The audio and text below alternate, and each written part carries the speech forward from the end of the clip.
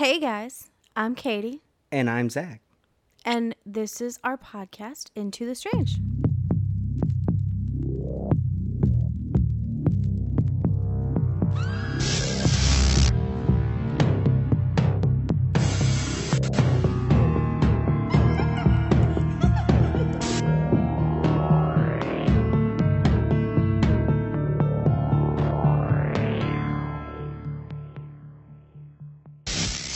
So, a couple show announcements. On Wednesday, October 5th, which is Katie's 30th birthday, the big 3-0, our show is getting a full... Makeover. Yeah, a full makeover. We have new show art, which we've been working on. Pumpkin, Stop Messing With My Cord, which we've been working on for the last, maybe 4 days. Mm-hmm. Just perfecting it the way we want it to. And I think it's very fitting and it's very on brand for our show and where we want the show to go in the future. And if you look real closely, we're in it. You get to see what we actually look like. We're on the show art. Oh my goodness. But also we have new intro music, which is also very much on brand. And just like I said, just everything that we are changing about our show is exactly what I envisioned pretty much from the very beginning. And we've just been growing to get to that point. And now that we've hit 100 listener milestone, that just motivates us to do this even more and just get better and better and better as the time goes by. Well, sometimes podcasting works for groups and sometimes it doesn't. And the fact that it's working for us is what has inspired us to make these changes. Yes. I have two other announcements to make. We actually have 4. 4 more? 4.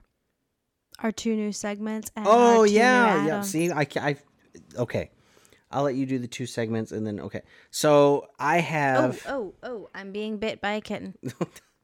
So if you go to the very bottom of our show notes, after all the links to everything, just everything, there is a link. I'm not asking anyone to do this. It's there if you want to. There is a link it says support this podcast. You click the link and something will come up and it'll ask you how much you would like to, it's like I'm calling it our tip jar, if that makes any sense. I want it to be just little amounts if you want it, if you have it. If you don't want to do it, if you don't, that's perfectly fine.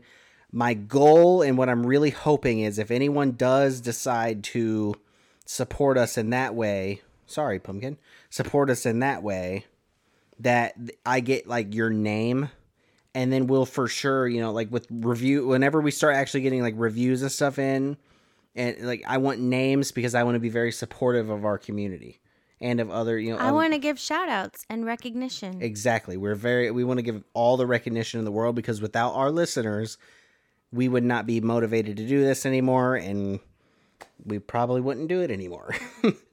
We probably would have ended a long time ago. Yes. But the other one. We're still here almost. I'm lost now. 4 months in. So I talked about the tip jar. You said there's 4 total. Pumpkin. I have the other 2. Yeah, but there's the other one. What's the other one? The ads. Yes. Okay, so we've reached another milestone is here in the near future, we are going to be implementing some ads every once in a while, sprinkling throughout our episodes. And we've talked about it, and Katie is going to be handling those. Because I sound more happy. Yes. Than you do. Right now I don't, because my cat is straight attacking me. Yeah, I said, he has been an absolute menace. He's lately. Going after my elbows right now. He's an I don't know biter. I don't know what it is about my elbows, but he attacks me, and that's his go-to spot. I don't know, but I don't like it. I have no idea. So he's crazy. The other 2 things that we're bringing in is we are actually adding some segments into our episodes, and it's not going to start this week. It's actually going to start next week. So look out for the first one is Don't Be a Jerk-a-lantern. And that one is based off of the Am I the Assholes? But we're not calling it that because that doesn't really fit into our brand. Scene. Our brand. You know, because we're kind of horror related. So spooky. We have to use spooky titles. Yeah. So Don't Be a Jerk-a-lantern. And then the other one that we're going to be putting in is called Bone to be Wild. Yes. Do you want to explain what that one is? So Bone to be Wild is, we're going to cover like just dumb criminal stories that we find, you know, funny animal stories, funny just funny idiot, like, you know, stupid people stories, like just people. It's like the thing that like when someone tells you a story and you're just like, oh my God, they're so stupid. You see, like, you know, like the Florida Man stories, just stuff like that, just really weird, crazy things that we find on the internet that cracks us up. We're gonna read though. At least we're gonna read one of each every week. I don't want to go too crazy because it's gonna be set up like, you know, we do our intro, we talk a little bit like we're doing now, go into one segment maybe, do our story, and then end with the last segment, and then, you know what I mean. Maybe we can do the jerk-o'-lantern at the end. At the jerk-o'-lantern at the end, we'll figure it out. I don't know. We'll see. But episode 12 here. Do you want to talk a little bit about what we're doing here? We're talking about a pretty... Let me get my show notes here. We're getting into a man who is quite popular right now. Not for good reasons, but he is very well known. And we're going to be talking about the life of Jeffrey Dahmer. I guess you can call it a life. A short-lived life. Well, I mean, I guess before we get into this, massive trigger warning. I'm sure everybody has seen the Netflix series on him, so you know what we're getting into this week. If you haven't seen it, if you somehow do not know who Jeffrey Dahmer is, or have heard his name, or heard of anything relevant, have lived under a rock for the last 3 weeks and have not watched the show, seen anything about it, this one is a very, very rough episode. It's very We'll be rough. Discussing murder, cannibalism, necrophilia. It's a lot. Dismemberment. Anything, the worst of the worst this week. But we figured since this week is a special episode, we've hit a couple milestones. We're going to talk about something that's pretty popular right now. We're talking about something that's trending right now, and it's brought back new life, and honestly, it's brought back interest in it. Sadly, I don't necessarily agree with it, but it has, and I don't know. It's brought new people to the true crime community that it's the topic that back in like 10, 15 years ago you were considered crazy for like you're weird for liking the true crime and now stuff, and now it's like everyone's into it. It's so popular. Yes. The people who liked it 10 to 15 years ago are now like idols. Yeah. Oh God. But like me, I liked true crime back then. Not as much as I like it now. Oh, but I've always been into that stuff. I like the horror movies and stuff. You know, I'm the kid in the family that I could stay up super late at night and watch horror films. Well, and I told you is I would watch when I was when I was little, and I would watch with my grandparents. I would watch like Unsolved Mysteries, like all the actual like true crime, not just horror, like true crime shows where they talk about murder, and I've always been interested in that. But like I was saying, is this Netflix series has brought a whole new, I guess, generation of people, you know, who are into the true crime stuff. And with the success of our Israel Keys episode, because that was a pretty successful episode for us. And that was the first serial killer we've covered. And I don't want to... Well, this one's going to get a lot more than he ever did. Yeah. But... Because everybody knows Jeffrey Dahmer. Or should. It's just, like, we don't want to just hop on the bandwagon and talk about this and be insensitive about it. No. I will admit, we did watch Dahmer, the show on Netflix. Yes. And towards the end of it, I remember you looked over at me at the end when they were listing off all of the victims, and I was getting very emotional. I was getting teared up. I actually thought that was a really nice touch to that show, is that they actually showed the actual pictures and the names, and that's what we're going to do at the end of this. We have the list. I did see that in the notes that we have the list of the victims. Okay. It's not all of them. I did see that. I counted. It's not all of them. It's 15.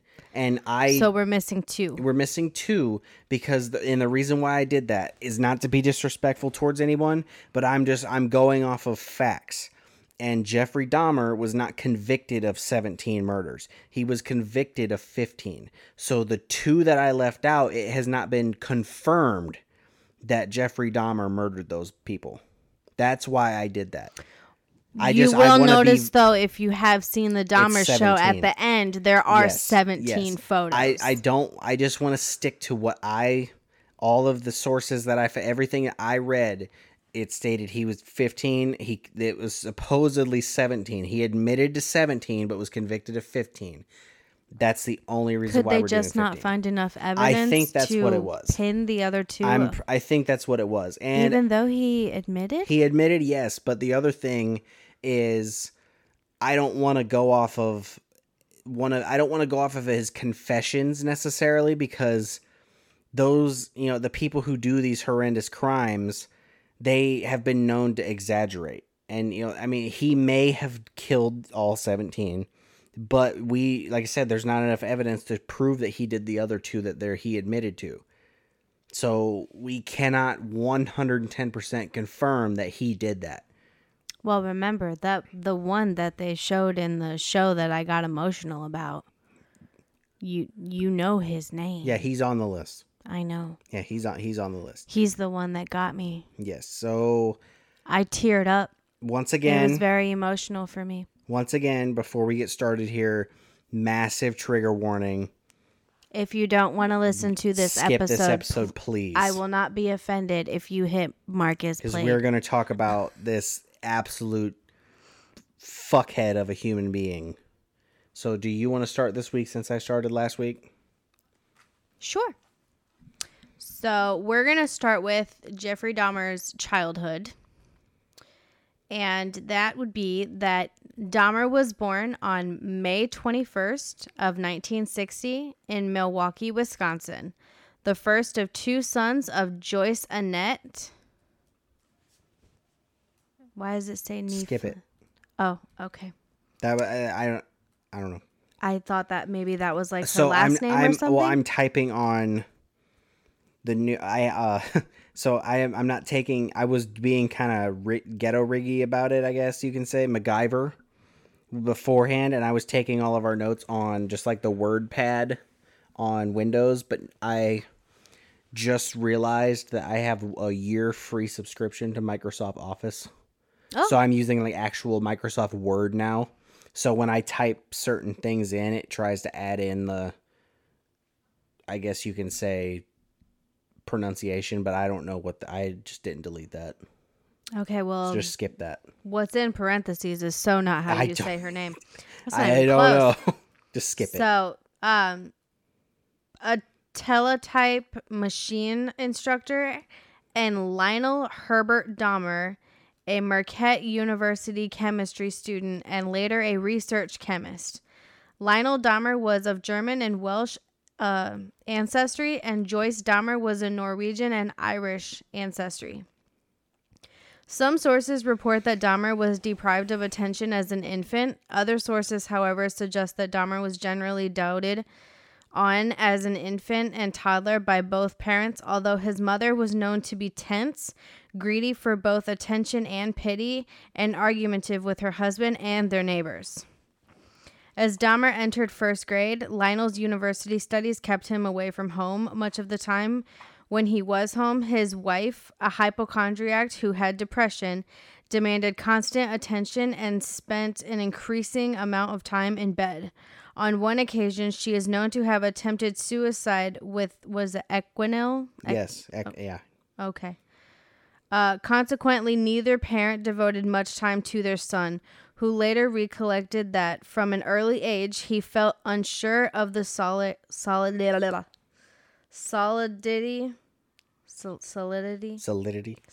I cannot talk today. I am so sorry. You bit your lip earlier. Yes, I did. I bit my lip earlier, and so if I mess things up, it's probably because my mouth is numb right now.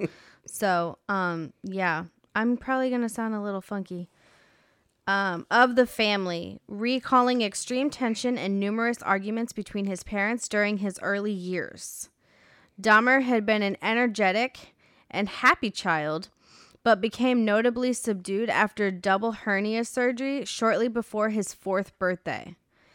At elementary school, Dahmer was regarded as quiet and timid. One teacher later recollected she detected early signs of abandonment in Dahmer, who, due to his father's absence and mother's illnesses, the symptoms of which increased when she became pregnant with their 2nd child. Nonetheless, in elementary school, Dahmer did have a small number of friends. So he wasn't always a very lonely, weird kid. No, he was not at all, actually. Well, later in life, he was extremely weird. Yes. In October 1966, the family moved to Doylestown, Ohio. When Joyce gave birth in December, Jeffrey was allowed to choose the name of his new baby brother. He chose the name David. The same year, Lionel earned his degree and started work as an analytical chemist in nearby Akron, Ohio. From an early age, Dahmer manifested an interest in dead animals. His fascination with dead animals may have begun when, at age 4, he saw his father removing animal bones from beneath the family home. According to Lionel, Dahmer was oddly thrilled by the sound the bones made and became preoccupied with animal bones, which he called his fiddlesticks. That's creepy. That's extremely terrifying. He occasionally searched beneath and around the family home for additional bones and explored the bodies of live animals to discover where the bones were located. In 1968, the family moved to Bath Township, Summit County, Ohio. This address was, I lost my spot. This address was their 3rd in 2 years, and the Dahmer's 6th address since marriage. The home stood in 1.5 acres of woodland, with a small hut being only a short walk from the house, where Dahmer began collecting large insects such as dragonflies, moths, and skeletons of small animals such as chipmunks and squirrels. Some of these remains were preserved in jars of formaldehyde and stowed within the hut. So, about his first home there in Bath. Yeah. I just saw, like, there have been people who, I don't know the address exactly, but there's people on TikTok who know the address. There's, like, people that live in that house.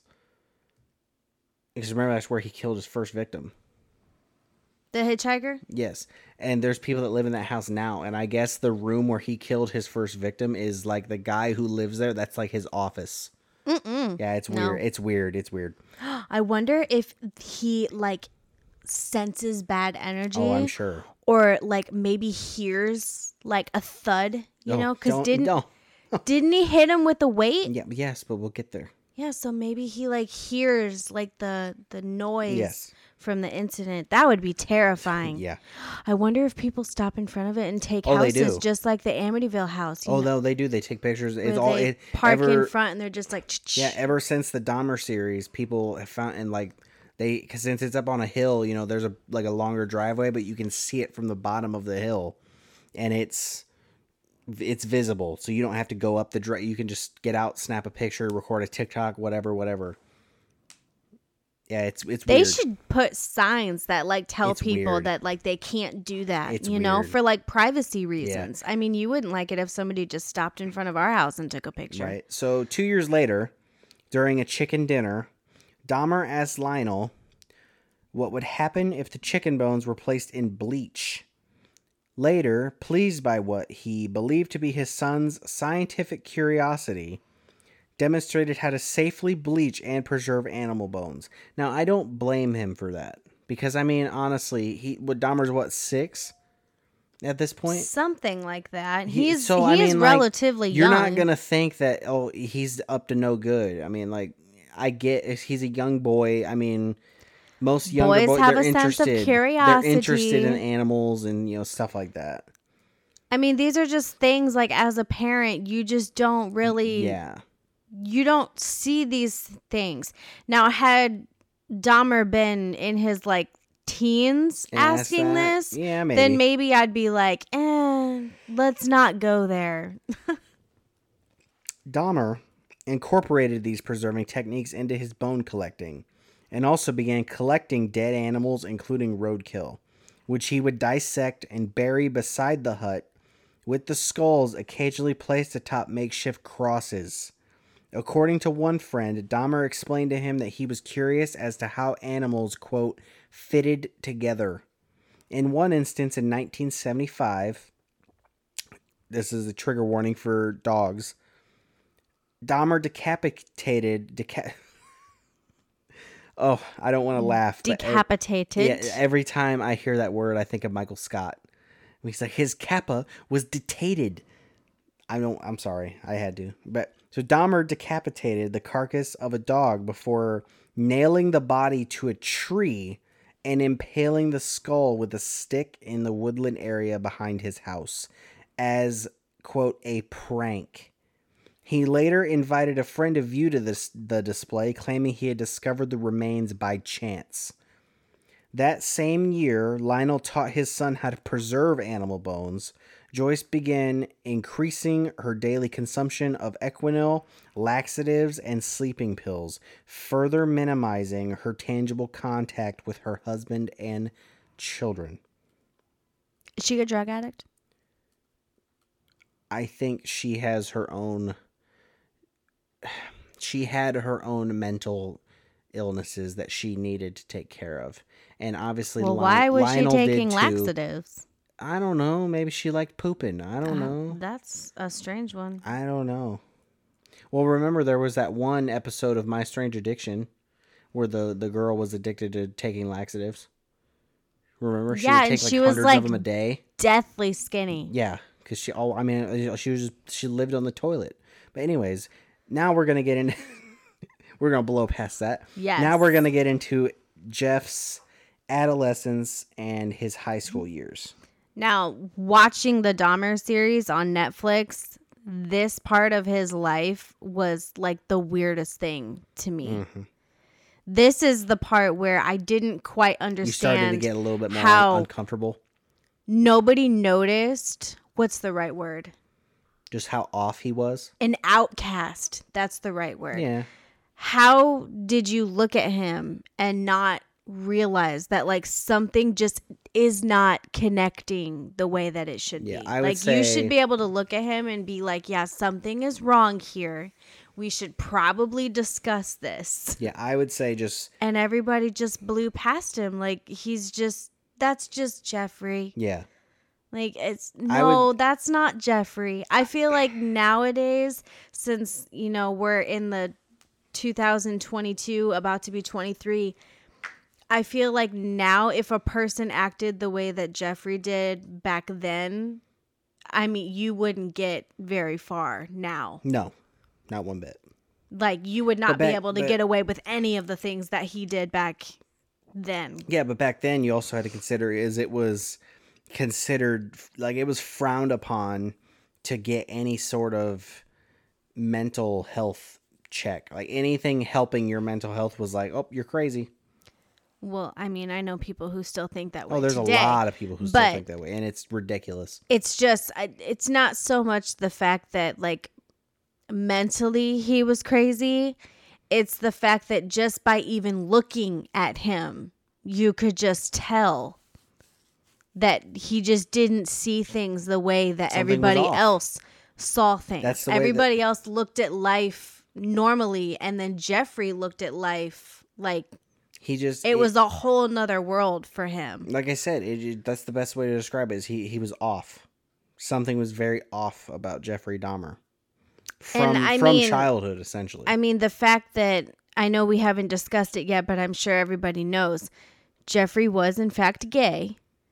Yes. And wasn't that frowned upon back then as well? I mean, look, it still is, sadly. As that's a whole issue, and I don't want to get into that because it's just going to get me heated up, and I'm just going to go on a rant, and I don't want to do that. But I don't care if you're gay. I have 2 gay siblings. I don't care. We're in full support of all of that stuff. So I mean, I feel like I said, it's just Jeff's mom. We're gonna come to find out, a little bit about Lionel, as I'm sure everybody heard in the show that Lionel ended up admitting he had homicidal thoughts at some point in his life. But he never acted on them, but he wanted to type thing. So it sounds to me like Jeff's parents, they both needed a lot of mental health things in their lives. They also needed to be there more for their children. They needed to be there more for Jeff. And well, yeah, because we don't really know very much about David. No. And they just needed to be around more. If it was like, let's say Jeffrey Dahmer was born, you're going to be 30, so you were born in 92. Yes. Let's say Jeff Dahmer was born in 92. He probably would not he wouldn't have already done, because by the time he was 30, he'd already killed multiple people. He would not have done anything like this at all if he was born in 1992. I feel like had Jeffrey been born when I was born, he would have gotten the help that he should have got back then now, at an earlier age. I cannot say that he wouldn't. I can't say he would be a free man. He would probably be in some sort of mental health institution. But he would not as many lives would have been taken. No, there's no way. But you want to talk about his high school? Yes. His high school years? I just don't want to. Crazy as his high school experience is. I just don't want to go into a rant about the whole how much. I don't know. I will never understand. There are 3 things in this world that I will never. The only thing I'm going to say before we get back on topic is there are 3 things in this world that I will never understand. Like why, and that is homophobia, racism, and like sexual predators, like pedophiles and stuff. Those are the 3 things I will never understand how the human brain can think the things that those type of people think. And that's all I'm going to say. I think we're still trying to figure it out even to this day. They are the worst of the worst. And there's, oh my good. Okay, so let's get back on topic because I'm already getting started here. Before Zach has a heart attack, I'm gonna have a stroke which over I can here. hear is coming. I have an aneurysm. So, from his freshman year at Revere High School, Dahmer was seen as an outcast. By the age of 14, he had began drinking beer and hard alcohol in daylight hours, frequently concealing his liquor inside his jacket he wore to school. He is known to have mentioned to one classmate who inquired why he was drinking scotch in the morning history class that the alcohol he consumed was his medicine. I'm trying to figure out where to put my cup. On the table like a normal person. I'm over here like wailing my head above my head. So, although largely uncommunicative, I told you guys, I can't talk today. My mouth is numb. In his freshman year, Dahmer was seen by staff as polite and highly intelligent, but with average grades. He was a keen tennis player and played briefly in the high school band. So, see, he wasn't all weird. No. He was somewhat normal. Not entirely normal, but just somewhat. Jeff Dahmer was off. But he was very smart. Yes, Jeffrey Dahmer was a very smart man. Didn't act like it. I don't remember exactly. He was very smart. I don't remember exactly what his IQ was, but I know he was on the genius level of that. Well, I can tell you what. Stuff didn't show it. If you watch that Dahmer show, you'll see just by how he talks, he knew how to get around things. Yes. He was very, very intelligent. When he reached puberty, Dahmer discovered he was gay. He did not tell his parents. In his early teens, he had a brief relationship with another teenage boy, although they had never had intercourse. By Dahmer's later admission, he began fantasizing about dominating and controlling a completely submissive male partner in his early to mid-teens, and his masturbatory fantasies gradually evolved to his focusing upon the chests and torsos of the focus of his fantasies. These fantasies gradually became intertwined with dissection. When he was about 16, Dahmer conceived a fantasy of rendering unconscious a particular male jogger he found attractive, and then making sexual use of his body. On one occasion, Dahmer concealed himself in bushes with a baseball bat to lie in wait for this man. However, he did not pass by on that particular day. Dahmer later admitted that this was his first attempt to attack and render an individual submissive to him. So he wanted to essentially kidnap this man, but because he did not jog by that day, he just so happened to not jog by that day, Jeff couldn't do it. He was unable to do it. Mm-hmm. And just think, the show, that's one of the things that the Dahmer series got wrong, because remember it showed him at the baseball bat in the bushes, and the guy was running past, and Jeff popped out and he didn't do anything. He froze. Then the guy ran away. That never happened. No, he waited. I know Jeff admitted later on that he did wait like in the bushes, but the guy never came, so he just went home. Maybe he just wasn't feeling like running that day. Well, that's a good thing. He saved his own life. He saved his own life. So, among his peers in high school, hold on, I just lost my show notes. Dahmer became something of a class clown who often staged pranks, which became known as doing a Dahmer. That could be referenced to many different things now other than pranks. These included bleeding and simulating epileptic seizures or cerebral palsy at school and local stores. On occasion, Dahmer would perform these antics for money to purchase alcohol. Not a good use of your intelligence. I think that's just it. Yeah, it's not right. I do not agree with people who... He's making fun of people with disabilities. Who are actually disabled. I don't feel like those should be made a mockery. You should never, ever make fun of somebody who is disabled. Ever. Right. I do not agree. You want me to...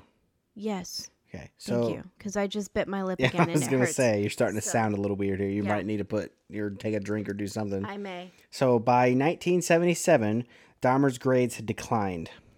His parents hired a private tutor with limited success. The same year, in an attempt to save their marriage, his parents attended counseling sessions. They continued to quarrel frequently. When Lionel discovered Joyce had engaged in a brief affair in September of 1977, they both decided to divorce, telling their sons that they wished to do so amicably. Lionel moved out of the house in early 1978, temporarily residing in a motel on North Cleveland Massillon Road. In May 1978, Dahmer graduated from high school. A few weeks before his graduation, one of his teachers observed Dahmer sitting close to the school parking lot, drinking several cans of beer. When the teacher threatened to report the matter, Dahmer informed him that he was experiencing a lot of problems at home and that the school's guidance counselor was aware of them. That spring, Joyce and David moved out of the family home to live with relatives in Chippewa Falls, Wisconsin. Dahmer had just turned 18 and remained in the family home. Dahmer's parents' divorce was finalized on July 24th, 1978, and Joyce was awarded custody of her youngest son and alimony payments. So now we're going to get into his late teens and early 20s. Because the one thing I don't want to, like I said, I really don't want to bag on Joyce and Lionel. But this is the one thing I will, is they should not have left him in that house alone. And he just turned 18 years old. Well, they left before he was 18. They left when he was 17. Yeah, they left, it was like right before he graduated. They just left him alone. And I remember in the show when the father comes back home. He had no clue. He did not know that he was So, at the yeah, home. I He just- thought his mother was still there. But he also should have was checked up on it. He also was surprised that Jeffrey was even able to graduate, Yeah, and he was should've- proud of him for doing so. I don't know. But I feel like they really, when your kid is still technically in high school, they should not be left alone for X amount of time with no parental supervision or check-ins or anything. No, I mean, they messed up on that. left. They made a big parental mistake on that one. I mean, you leave your kid for 5 minutes. Nowadays, I mean, you've got CPS knocking on your door like, hey, why did you do that? Yeah. But back then, you could leave your kid in a house for months. Well, it's the 70s. That's cool, I guess. Okay, so Just kidding, that's in not cool. his late teens, early 20s is when Jeff finally acted on his homicidal fantasies for the first time. So this will consist of Jeffrey's very first murder. Yes. Dahmer committed his first murder in 1978, 3 weeks after his graduation, on June 18th. Dahmer picked up a hitchhiker named Stephen Mark Hicks, who was almost 19. Dahmer lured the youth to his house on the pretext of drinking. Hicks, who had been hitchhiking to a rock concert in Chippewa Lake Park, Ohio, agreed to accompany Dahmer to his house upon the promise of a few beers with Dahmer, as he had the house to himself. According to Dahmer, the sight of the bare-chested Hicks standing at the roadside stirred his sexual feelings, because remember, he's obsessed with torsos. Although, when Hicks began talking about girls, he knew any sexual passes he made would be rebuffed. After several hours of talking, drinking, and listening to music, Hicks wanted to leave. And so Hicks, quote, wanted to leave, and Jeff said he didn't want him to. Dahmer bludgeoned Hicks with a 10-pound, which is a 4.5 kilogram dumbbell. He later stated that he struck Hicks twice from behind with the dumbbell as Hicks sat upon a chair. When Hicks fell unconscious, Dahmer strangled him to death with the bar of the dumbbell, then stripped the clothes from Hicks's body before exploring his chest with his hands and then masturbating as he stood above his corpse. See, it was hard for me to just read. And we're not even into it yet. Well, I will tell you right now, when we get to the one murder that I don't like, I cannot read him. Okay. The following day, Dahmer dissected Hicks's body in his basement. He later buried the remains in a shallow grave in his backyard. Several weeks later, he unearthed the remains and pared the flesh from the bones. He dissolved the flesh in acid before flushing the solution down the toilet. He crushed the bones with a sledgehammer and scattered them in the woodland behind the family home. So that's Jeff's first murder. And that is awfully gruesome. For the very first one. Yes. I mean, I know that he only hit him with a dumbbell, but I'm talking about afterwards. Everything that he did after that. Yes.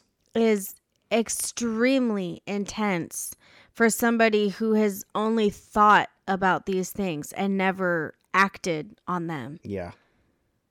And you just graduated high school. Mm-hmm. So it's not like you've had, 15, 20 years to kind of plan this out. No, you just graduated high school and this is your very first kill. I don't even know how you get past that. So how do you wake up the next day and not be like, oh my God, what did I do? 6 weeks after the murder of Hicks, Dahmer's father and his fiance Hold on. We are going into his college and army service. We're still in, But we are getting older now. Yeah, we don't need to list off each segment of his life. I'm just saying, he is now in college. Yeah, his college age anyway, I would say. College age. I didn't He did go to college. I just put college. I meant to put college age. He did go to college. I don't believe he finished. No, he got kicked out, didn't he? But he did go. Oh, yes, he did get kicked out for his alcoholism. Yeah. 6 weeks after the murder of Hicks, Dahmer's father and his fiance returned to his home, where they discovered Jeff living alone at the house. That August, Dahmer enrolled at Ohio State University, hoping to major in business.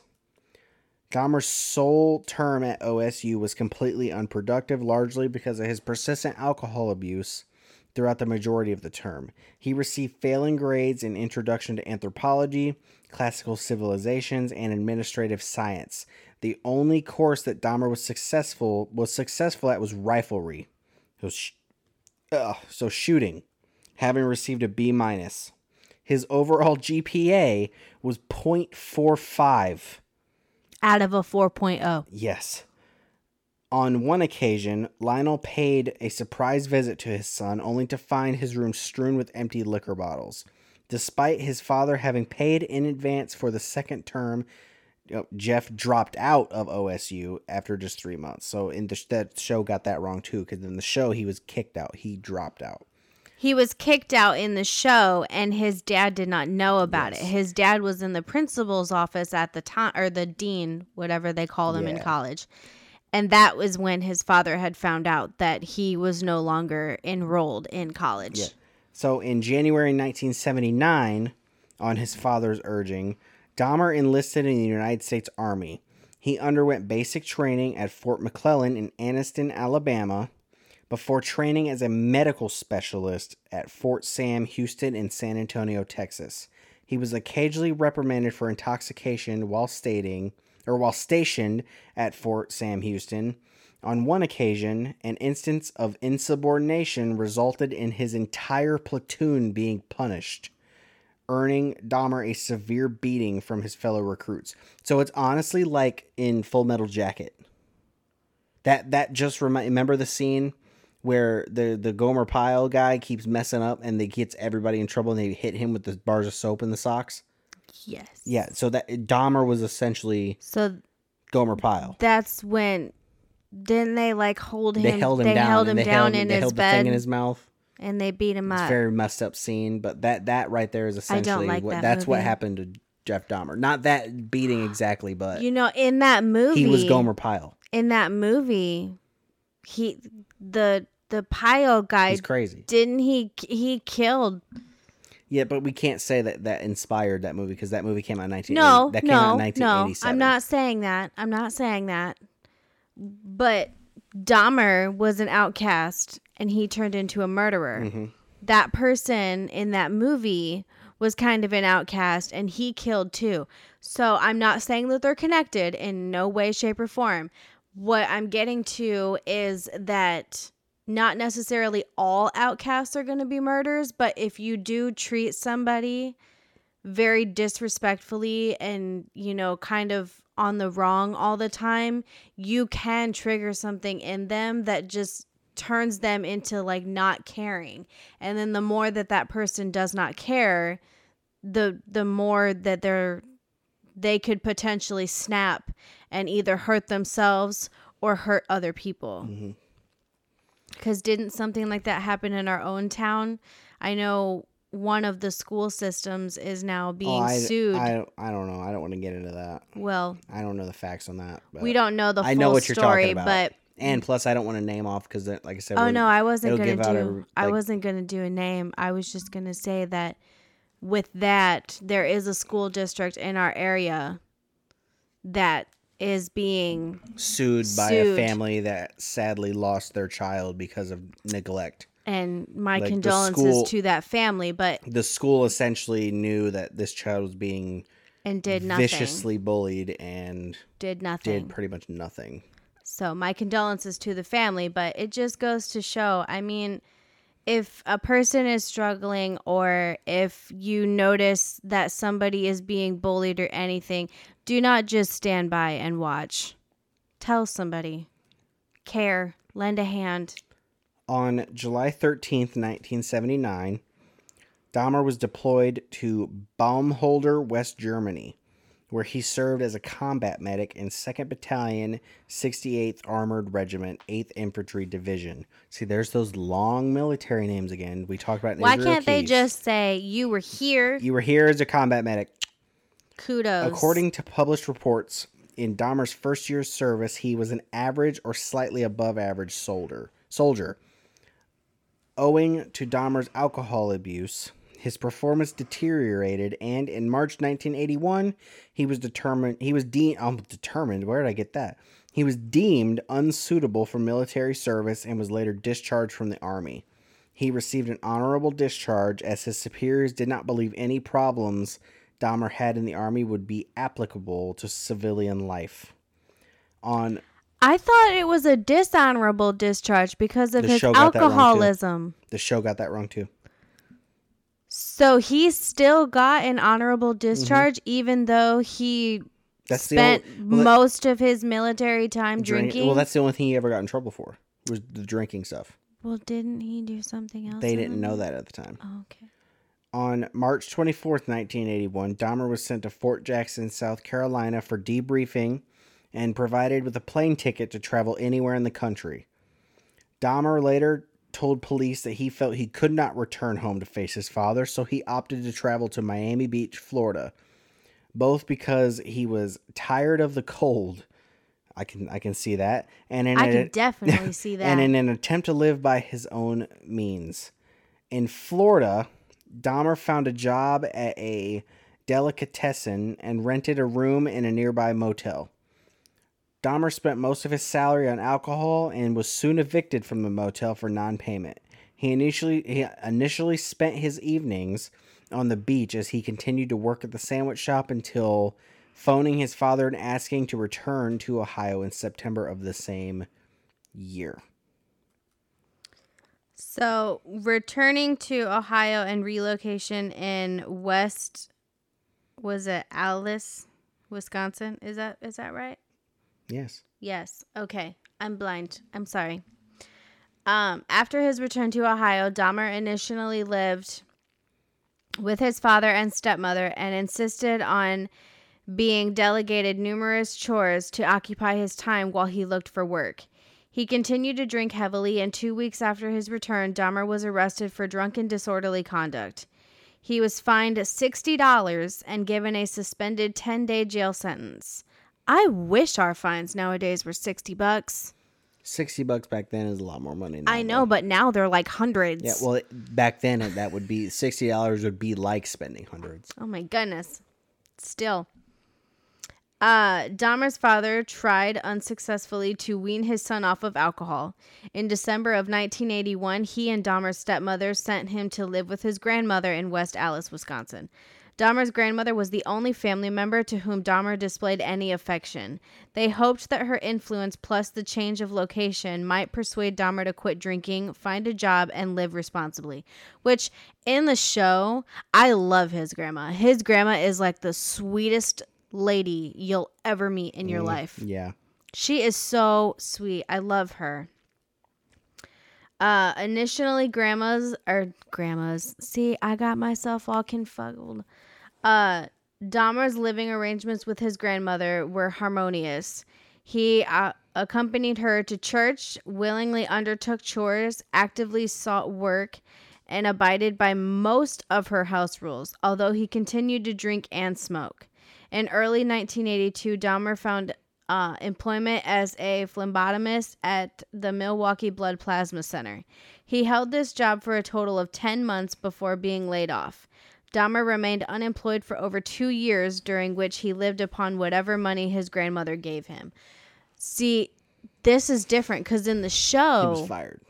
In the show, he was fired. He was not fired. It also, in the show, he was asked to go to church with his grandmother, and he always declined. Mm-hmm. But no, at first he went with her. He actually was... It seemed like Jeff was very... I know later on he admitted throughout the whole time he had those urges, but at that point in his life, it seemed like he had control. So he was able to like bypass those urges and stay and like on be normal. The straight and narrow, yes. Yeah, well, the show got a lot of things wrong. I'm noticing. I don't want to say they got wrong. I feel like it was just one of like everything does that's based on a true story. Is they take the artistic liberty and they tweak the details to make it more dramatic and more fitting of what they want the show to be. You know? Well, shortly before losing his job, Dahmer was arrested for indecent exposure. On August 7th of 1982 at Wisconsin State Fair Park, he was observed to expose himself on the south side of the Coliseum, in which 25 people were present, including women and children. For this incident, he was convicted and fined $50 plus court costs. In January 1985, Dahmer was hired as a mixer at the Milwaukee Ambrosia Chocolate Factory, where he worked from 11 p.m. to 7 a.m. 6 nights per week with Saturday evenings off. Shortly after Dahmer found this job, an incident occurred in which he was propositioned by another man while sitting reading in the West Allis Public Library. The stranger threw Dahmer a note offering to perform... What is that? Fellatio? Fellatio. Wow. For somebody who's going to be 30 in 4 days, I need to brush up on my vocabulary. Although Dahmer did not respond to his proposition, the incident stirred in his mind the fantasies of control and dominance he had developed as a teenager, and he began to familiarize himself with Milwaukee's gay bars, gay bathhouses, and bookstores. He is also known to have stolen a male mannequin from a store, which he briefly used for sexual stimulation until his grandmother discovered the item stowed in his closet and demanded that he discard it. Which, that scene in the show is weird. But why are they talking about bookstores? How is that in any type of relation to a gay bathhouse or maybe it's just a gay bar? I don't know. It's a bookstore. I don't know. Maybe it's like a... I don't know. What is this? Like hang out behind the bookshelves or something? I mean, it could I don't know. Like, the back of the bookstore or something. There's like a, because back, like I said, back then it was very. Maybe it was like a reading nook. I mean, it's just, but more happened back there than reading. It's reading. like the homosexuals and like just everything about that stuff back in the 80s. Like I said, even today, is very taboo to a lot of people. So it's like they're not hiding, but they're kind of hiding. They don't. I guess it's just because you. I don't want to say they, but it's. I don't know. I don't want to be. I don't want to say. I don't want to say the wrong thing. I don't know. I don't know how to explain the bookstore thing. I don't want to say they either, but maybe it's because you don't know how that lifestyle is going to be interpreted by others, like you don't know how other people are going to look at that and that's probably and judge you. The bookstores, like, it could be a front. It's not like they're, I don't know. It's not like back at the bookstore, like you said, like behind the shelves. It could be. I'm just joking. I'm not being serious. Yeah, it could be one of those things where it's like, like I said, I don't know how to explain it. It's almost like here's the best way I can think of is like, the old video stores where the front of the stores, just like movies and stuff. And then there's that back area where it's like porn and stuff like that. And I'm not saying it's all like porn and sex back there, but it could be, that safe haven for, there's no judgment back there. There's nothing. It's behind, it's all your own. It's like that secret corner where it's like special preferences, it's no your judgment. Own, it's your own people. It's your own clan. It's your own... Like, and everybody has their own little clique and, just the type of people and that they feel safe around that kind of stuff. And they, I feel like that's what I get out of that. Well, again, no judgment. And as sad as that is, that had to be that way, it's just, we're talking about maybe back if in the past. Jeffrey were born like around this time, maybe he would feel more accepted than he did back then.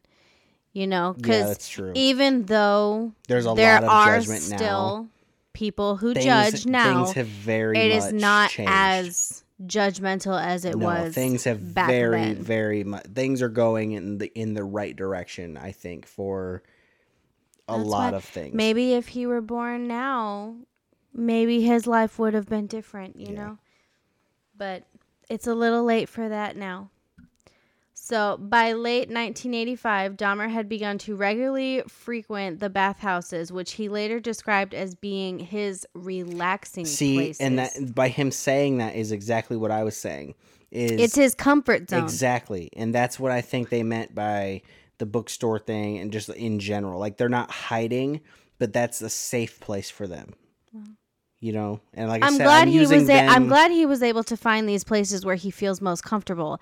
But I still think that it's sad that he could only feel this way in certain environments. Yeah, I know. You know, and instead of just every time he left his house, he just was free to be and himself. I just want to clarify. clarify. Not have to hide. I just want to clarify when I say like with the homosexual community, when I say like they or them, I'm not saying that as a like disrespectful or derogatory type thing. It's just I myself am a straight male.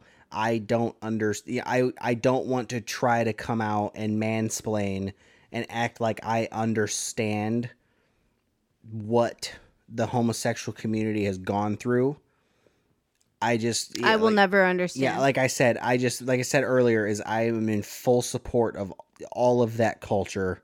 Of course. Like I stated earlier, I have a brother and a sister who are both with I just don't want anyone partners, to take what and I'm saying. I am totally okay with I just it. don't want it to. I just don't want anyone to take what we're saying about like you joking about that, about the bookstore thing, or like anything out of context. Yes, please don't come for me. No, I am just joking. It is my personality. Yeah. I am not trying to be offensive. No, we're not. Promise you. Literally no offense behind it. There is no judgment in this house whatsoever. Right. I am fully on board, 150% supportive of every lifestyle known to man. Like I said, it is just very hard for us to explain what, you know, I'm going to use they again, what they go through, or what, you know, there's no other word besides they. It's hard to explain what they go through. Because we are not homosexuals. Because we don't, so therefore, we do not know. We have never been treated in the way that the gay community has been treated. So therefore, when we see the things that have happened to the gay community, we do not understand how that feels because we ourselves are not a part of that community. So we're not doubting that it has been stressful or awful, but it's just we ourselves do not know how that feels. Right. We know how it looks, but we do not know how it feels. Yes. We just wanted to clear that up. But as we stated, no judgment. You'll never get that in this house from either one of us. So don't worry. Don't come for us. Especially me, because I have a very sarcastic personality, and sometimes things come across and it sounds like I'm being so rude, but I'm really not. So these are known as his relaxing places, but during his sexual encounters, he became frustrated at his partners moving during the act. Following his arrest, he stated, "I trained myself to view people as objects of pleasure instead of people." I don't like that. A person will forever and always be a person. We are not toys. We are not toys. Should I be a little bit more like theatrical about it, and should I do my I can do like a Jeffrey Dahmer voice when he says something, you know? No, because he has this. No, don't do the Evan Peters voice. I'm not going to do any voice. When he talks like really low. It's very and like mono, really slow with like no emotion. Monotone, yeah, very. So what did he say? He said, "I trained myself to view people as objects of pleasure instead of people." That's my Jeffrey Dahmer. Sure. Kinda. Or you could do the Evan Peters Dahmer voice where he does like almost that like. That, you know, that, I love the way he talks in that. I really do. It's very creepy, but it's very spot on. It's not Jeffrey Dahmer. I've noticed, but he plays a perfect. He plays it, yes. Jeffrey but Dahmer. His voice, since he's in Wisconsin, it's like the Wisconsin, Minnesota, like close to Canada. You know, like don't you know? Like he has that kind of like twang. I guess not twang. He has that kind of. Well, it doesn't sound like what you just did. You know what I mean? Like he has that. I don't know. It's a different accent to what actual Jeff Dahmer he sounded like. Just watch the show. You'll know what we're talking about. Yeah, because what does he say? He says something like, yeah, I just paid $49. Like, that's how he has that kind of a nasally, like, $49 for the cleaning crew, and I can't afford it because I just got fired. Like, he has that It's like, kind of, come on, man. come on, man. Like, he has that kind of very nasally Wisconsin accent to him. But he's very good. He's a Yeah. very good actor, But and Jeff, he does a very good job. That's one of the things I noticed right off the bat, and I never complained about it because obviously they can't be. You're not going to be dead on with anything you do, movie related or anything, unless obviously you have the real guy play the kid. Like if Jeffrey Dahmer was in the Jeffrey Dahmer show, then it would be perfect. But obviously, Jeff is not. One thing I think they missed, and a lot of people miss, is Jeff doesn't have that accent because he's not from Wisconsin. He was born in Ohio. So he has the accent we do, that like Midwest, just like almost, I want to say normal because we have an accent and we don't even know it. I mean, I can do accents. I do them all the time. So Evan Peters doing the whole like Wisconsin accent. Well, we don't even know where he's from. That's not Evan Peters' real voice. You don't know that? No, I'm just kidding. I've seen. I don't know where we have he's watched from. all of the American Horror Stories. He's even good in those, but you know what? I don't not. think anything will compare to the Dahmer thing because I think that the Dahmer series on Netflix, I think that is better than any of the American Horror Stories that he's been in. You can disagree with me. I don't care. Anybody can disagree with me. I don't care. But I think he did an absolutely amazing job in Dahmer. Okay. So let's get back here. I know. I get so carried away. It's crazy. I don't mean to. I swear sometimes I think I'm ADHD. So for that reason, beginning in June of 1986, he administered sleeping pills to his partners, giving them liquor laced with sedatives. You'll never move again. Again, that's a joke. I was going to say, what? That's a joke. I'm sorry. He then waited for his partner to fall asleep before performing various sexual acts. To maintain an adequate supply for his medicine, Dahmer informed doctors he worked nights and required the tablets to adjust to that schedule. After approximately 12 such instances, the bathhouse's administration revoked Dahmer's membership, and he began to use hotel rooms to continue his practice. So, the show did get that right. He did get kicked out of bathhouses, and there were people who Dahmer would still try to bring in, and they would tell them, like, don't go with this guy. He'll drug you. So, I mean, they were already trying to, like, rat him out. That's horrible. Mm-hmm. But it didn't work. It worked at the bathhouses, but nowhere else.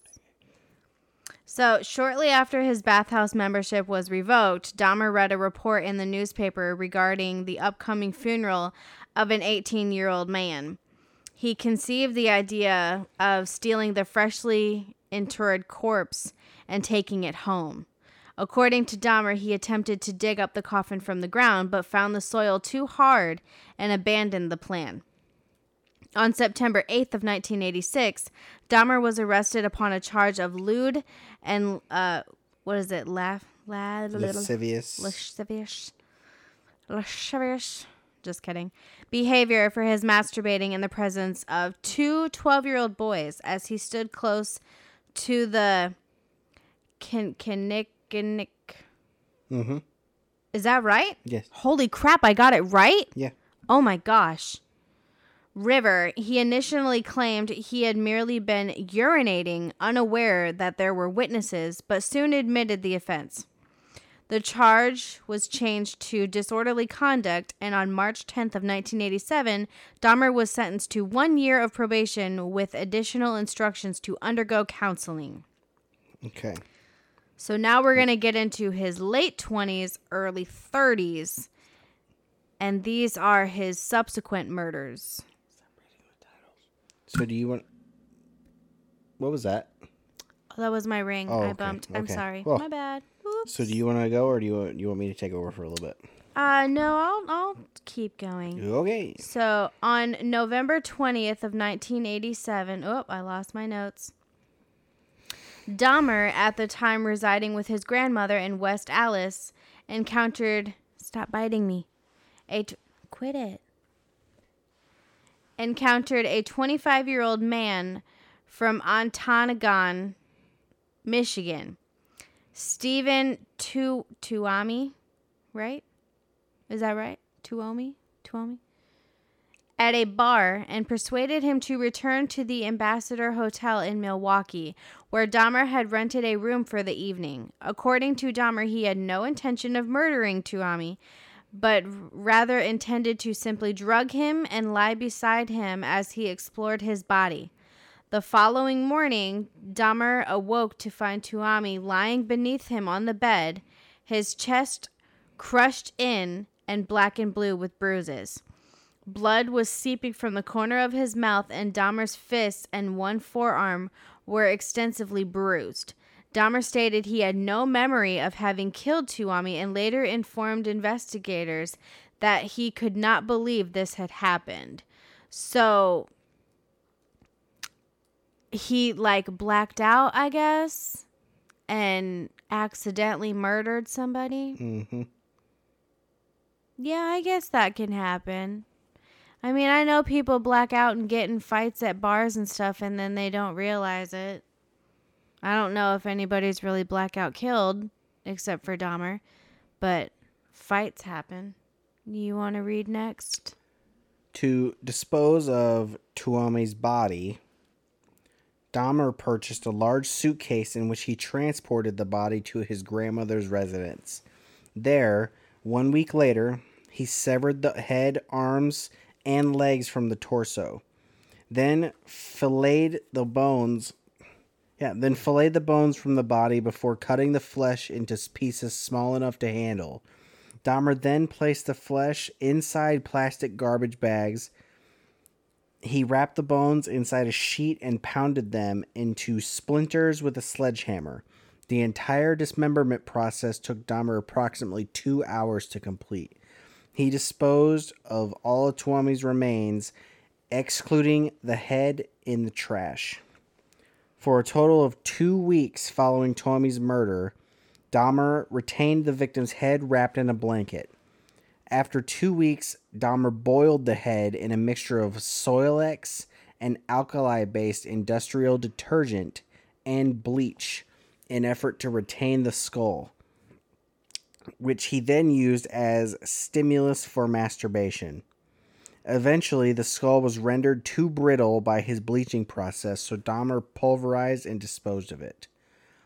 Following the murder of Tuomi, Dahmer began to actively seek victims. So this got him on his murderous path. I thought that this guy is the guy who he kept in the box. I don't know. I know in the show it was. Oh, okay. Following the murder of Tuomi, Dahmer began to actively seek victims, most of whom he encountered in or close to gay bars, and whom he typically lured to his grandmother's home. He would drug his victims with what is that? Triazolam, triazolam, and temazepam. Temazepam before or shortly after engaging in sexual activity with them. Once he had rendered his victim unconscious with sleeping pills, he killed them by strangulation. 2 months after the Tuomi murder, Dahmer encountered a 14-year-old Native American male prostitute named James Doxtator. Dahmer lured the youth to his home with an offer of $50 to pose for nude pictures. At Dahmer's West Allis residence, the pair engaged in sexual activity before Dahmer drugged Doxtator and strangled him on the floor of the cellar.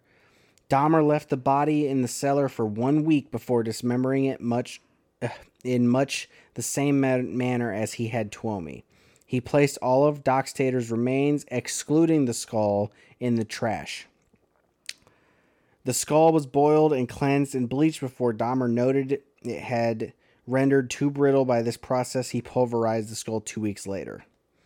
On March 24th, 1988, Dahmer met 22-year-old bisexual man named Richard Guerrero outside of a gay bar called the Phoenix.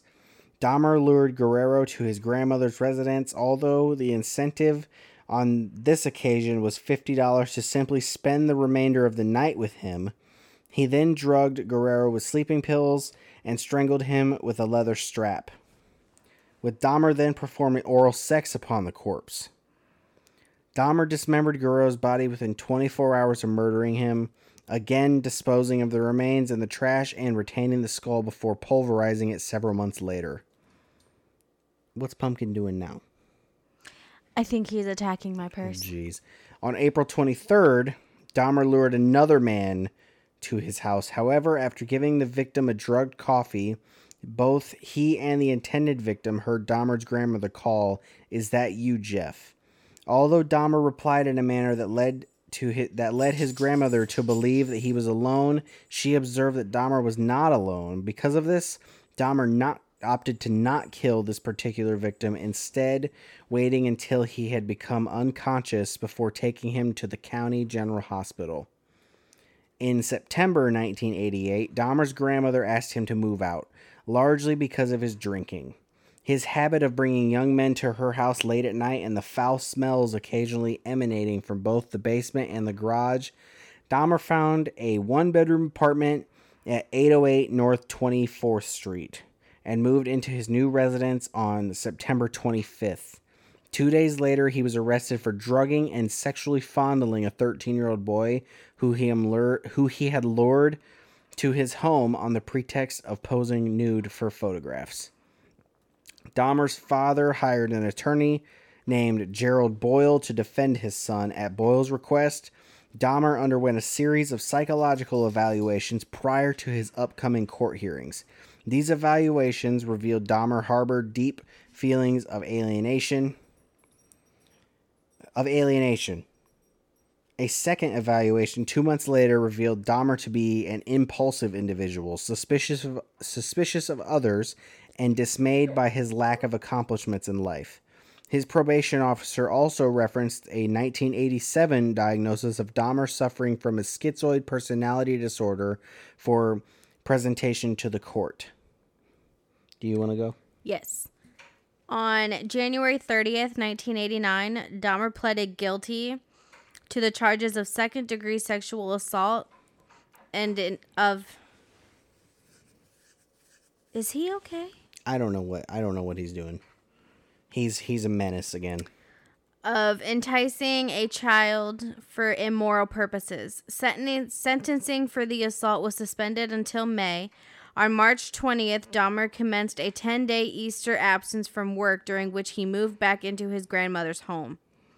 2 months after his conviction and I read ahead.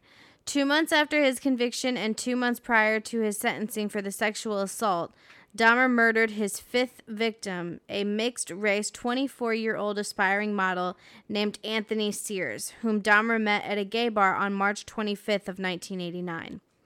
According to Dahmer, on this particular occasion, he was not looking to commit a crime.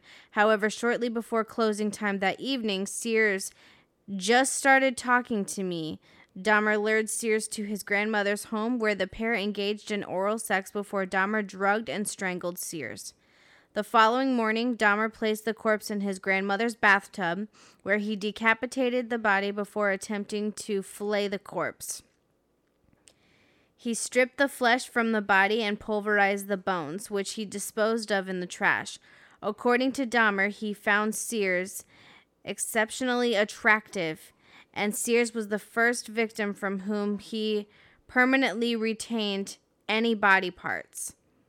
He preserved Sears' head and genitalia in acetone and stored them in a wooden box, which he later placed in his work locker. When he moved to a new address the following year, he took the remains there. On May 23rd of 1989, Dahmer was sentenced to 5 years probation and 1 year in the House of Correction, with work release permitted in order that he be able to keep his job. He was also required to register as a sex offender, as he should. He has done a lot worse than just sex offense. 2 months before his scheduled release from the work camp, Dahmer was paroled from his regime. I don't know if I said that right. His 5-year probation imposed in 1989 began at this point. On release, Dahmer temporarily moved back in with his grandmother. In May 1990, he moved into the Oxford Apartments located on North 25th Street in Milwaukee.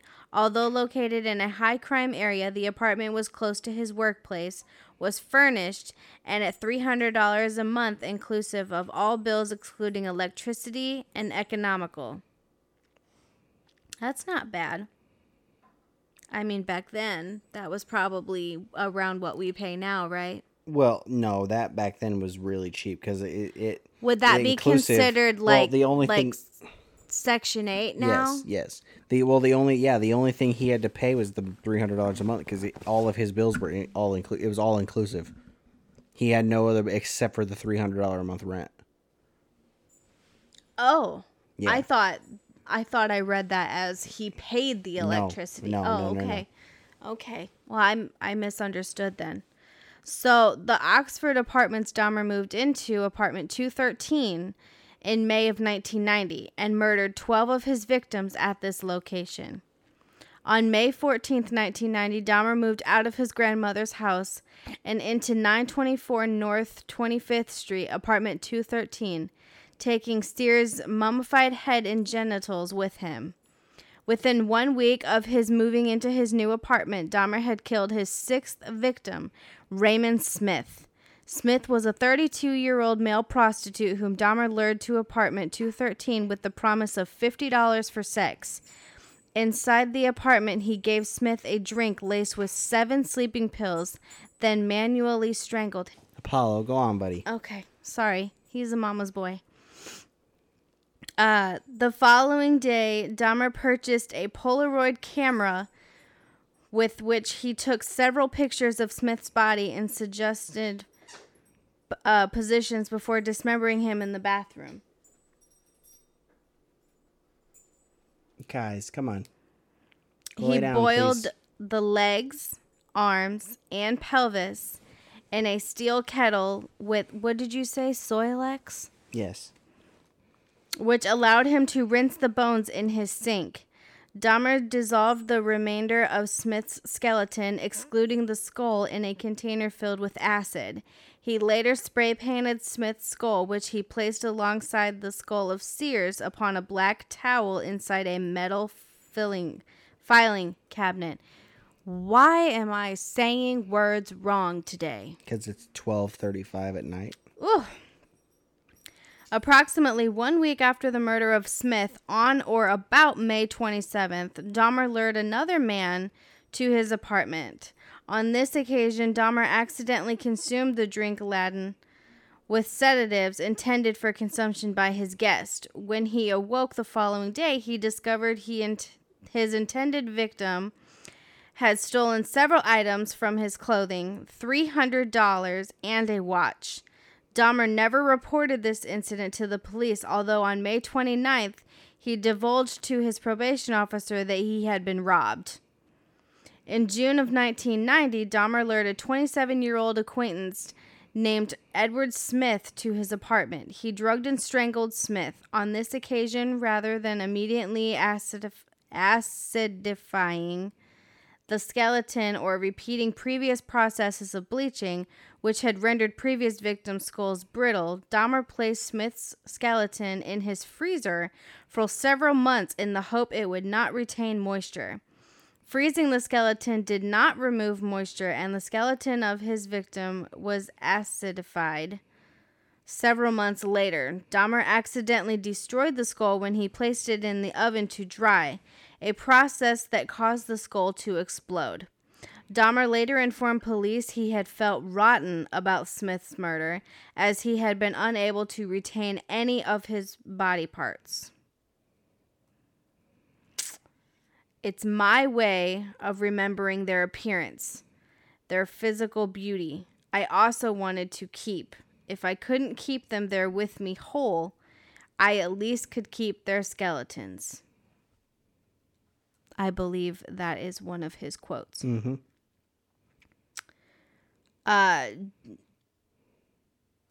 Hold on.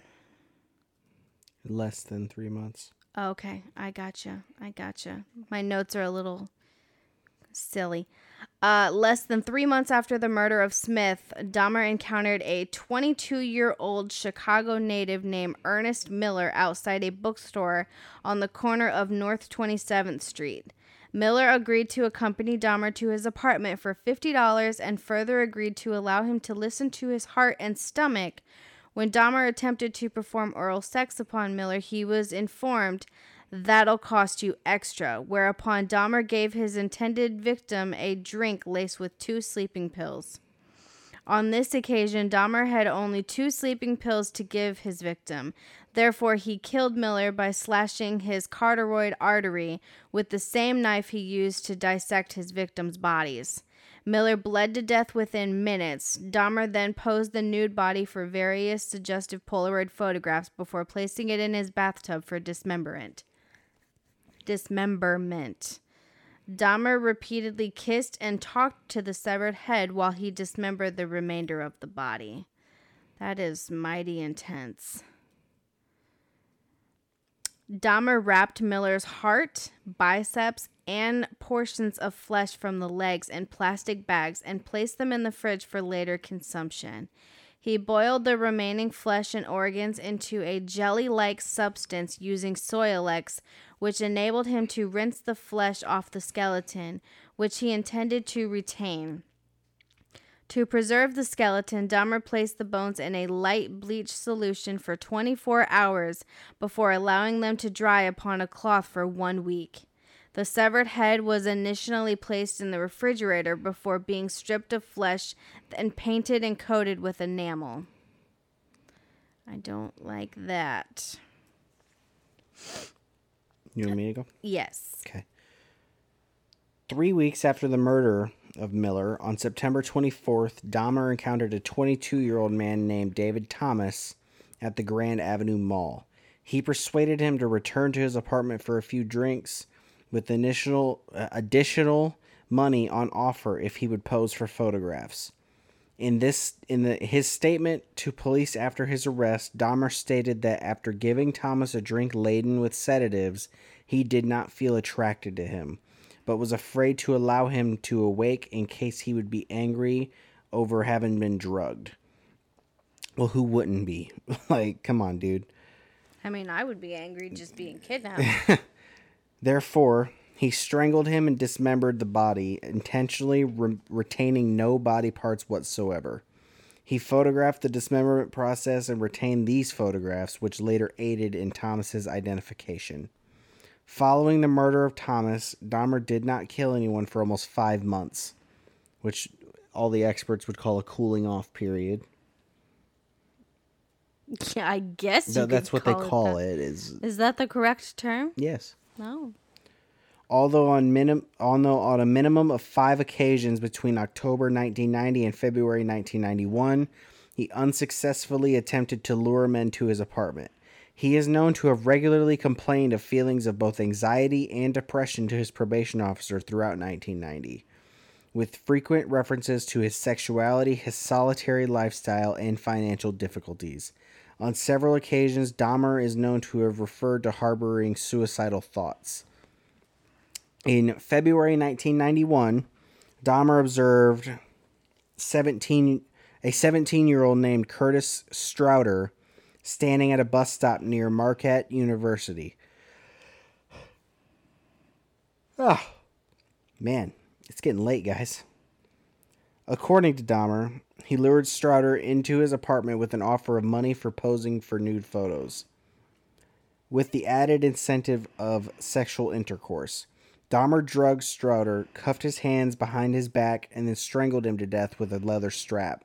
He then dismembered Strouder, retaining the youth's skull, hands, and genitals, and photographing each stage of the dismemberment process. Less than 2 months later, on April 7th, Dahmer encountered a 19-year-old named Errol Lindsay walking to get a key cut. So he's obviously going to like a locksmith or something. Mm-hmm. Lindsay was heterosexual.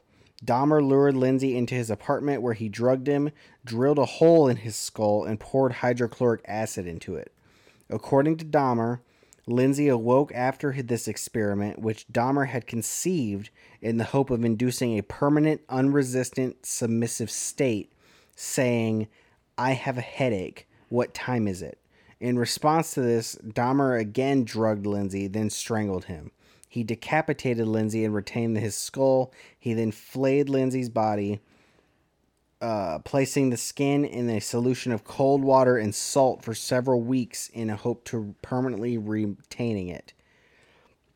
Reluctantly, he disposed of Lindsay's skin when he noted it had become too frayed and brittle. By 1991, fellow residents of the Oxford apartments had repeatedly complained to the building's manager, Sopa Princewell, of the foul smells emanating from apartment 213, in addition to the sounds of falling objects and the occasional sound of a chainsaw. Oh, God. Princewell contacted Dahmer in response to these complaints on several occasions. Although he initially excused the odors emanating from his apartment as being caused by his freezer breaking, causing the contents to become spoiled. On later occasions, he informed Princewell that the reason for the resurgence of the odor was that that several of his tropical fish had recently died and that he would take care of the matter. On the afternoon of May 26, 1991, Dahmer encountered a 14-year-old Lao teenager named Conorak Conorak Synthesomphone.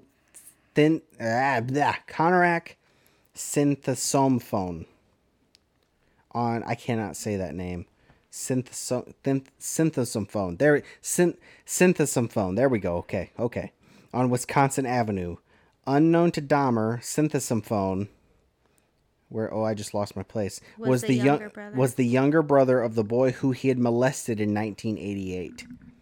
He approached the teenager with the offer of money to accompany him to his apartment to pose for Polaroid pictures. According to Dahmer, Synthesomphone was initially reluctant to the proposal before changing his mind and accompanying him to his apartment, where he posed for 2 photos in his underwear before Dahmer drugged him into unconsciousness and performed oral sex on him.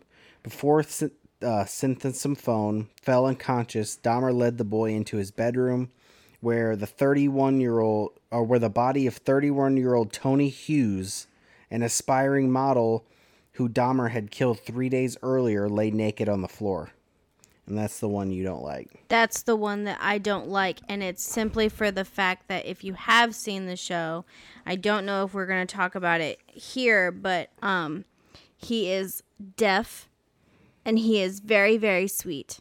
According to Dahmer, he believed that Synthesomphone saw his body, yet did not react to seeing the bloated corpse, likely because of the effects of the sleeping pills he had ingested.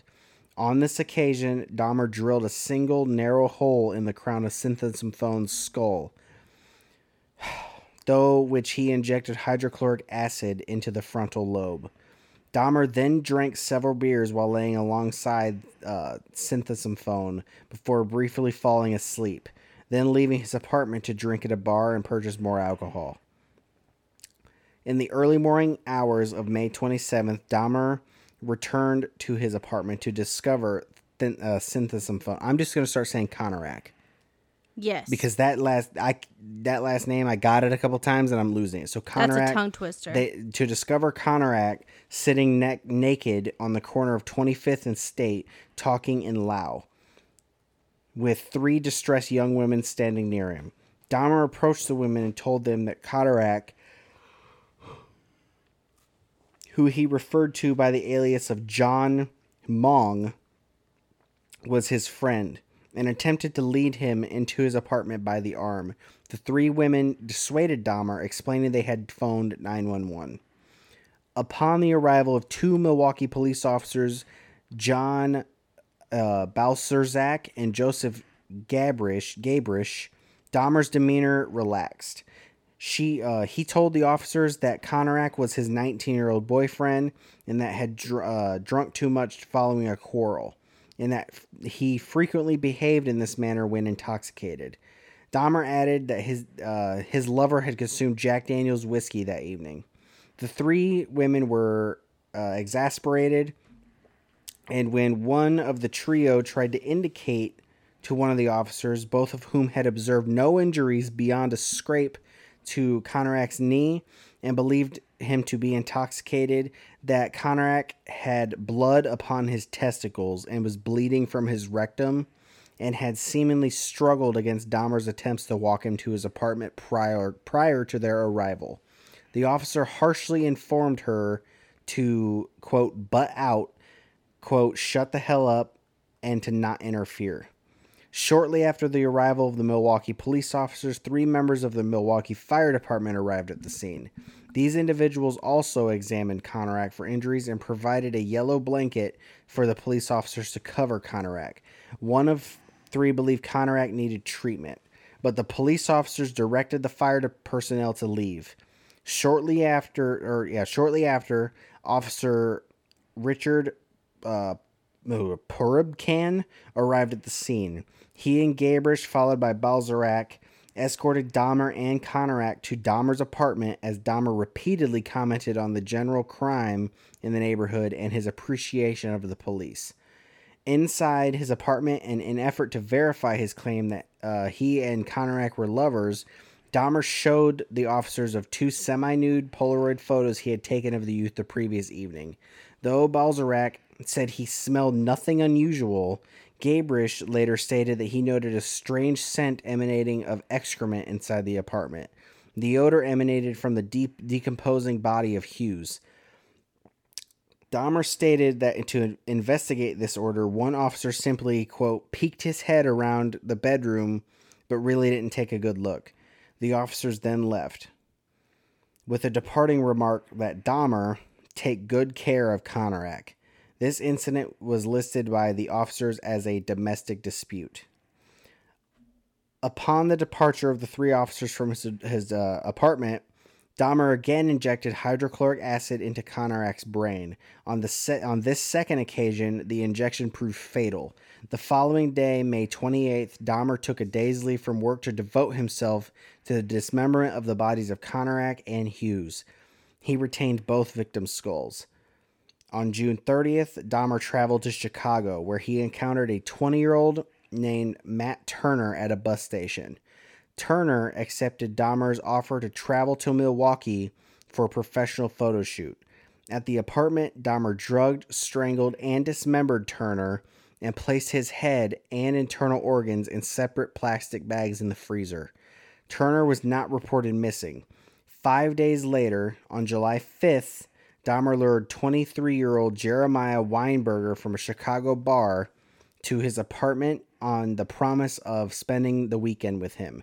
He drugged Weinberger and twice injected boiling water into his skull, sending him into a coma, which he died from 2 days later. On July 15th, Dahmer encountered 24-year-old Oliver Lacey at the corner of 27th and Kilbourne.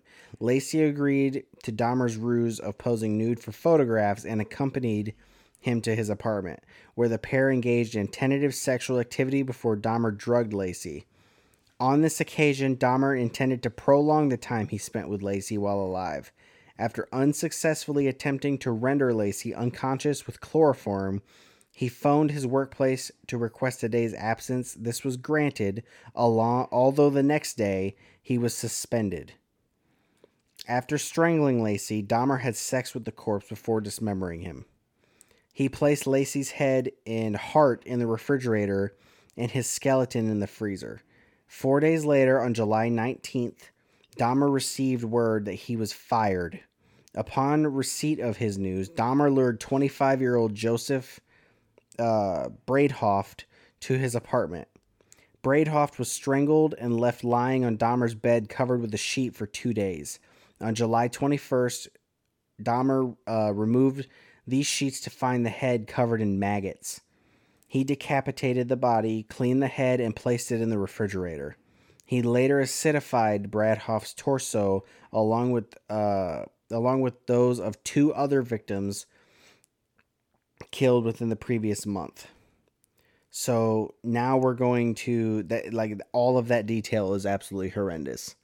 Like, the real story of Jeffrey Dahmer is, honestly, it's way worse than the Netflix series. I honestly only have one question. How in the world did he sleep in his bedroom with that big barrel? The big bear, I don't know.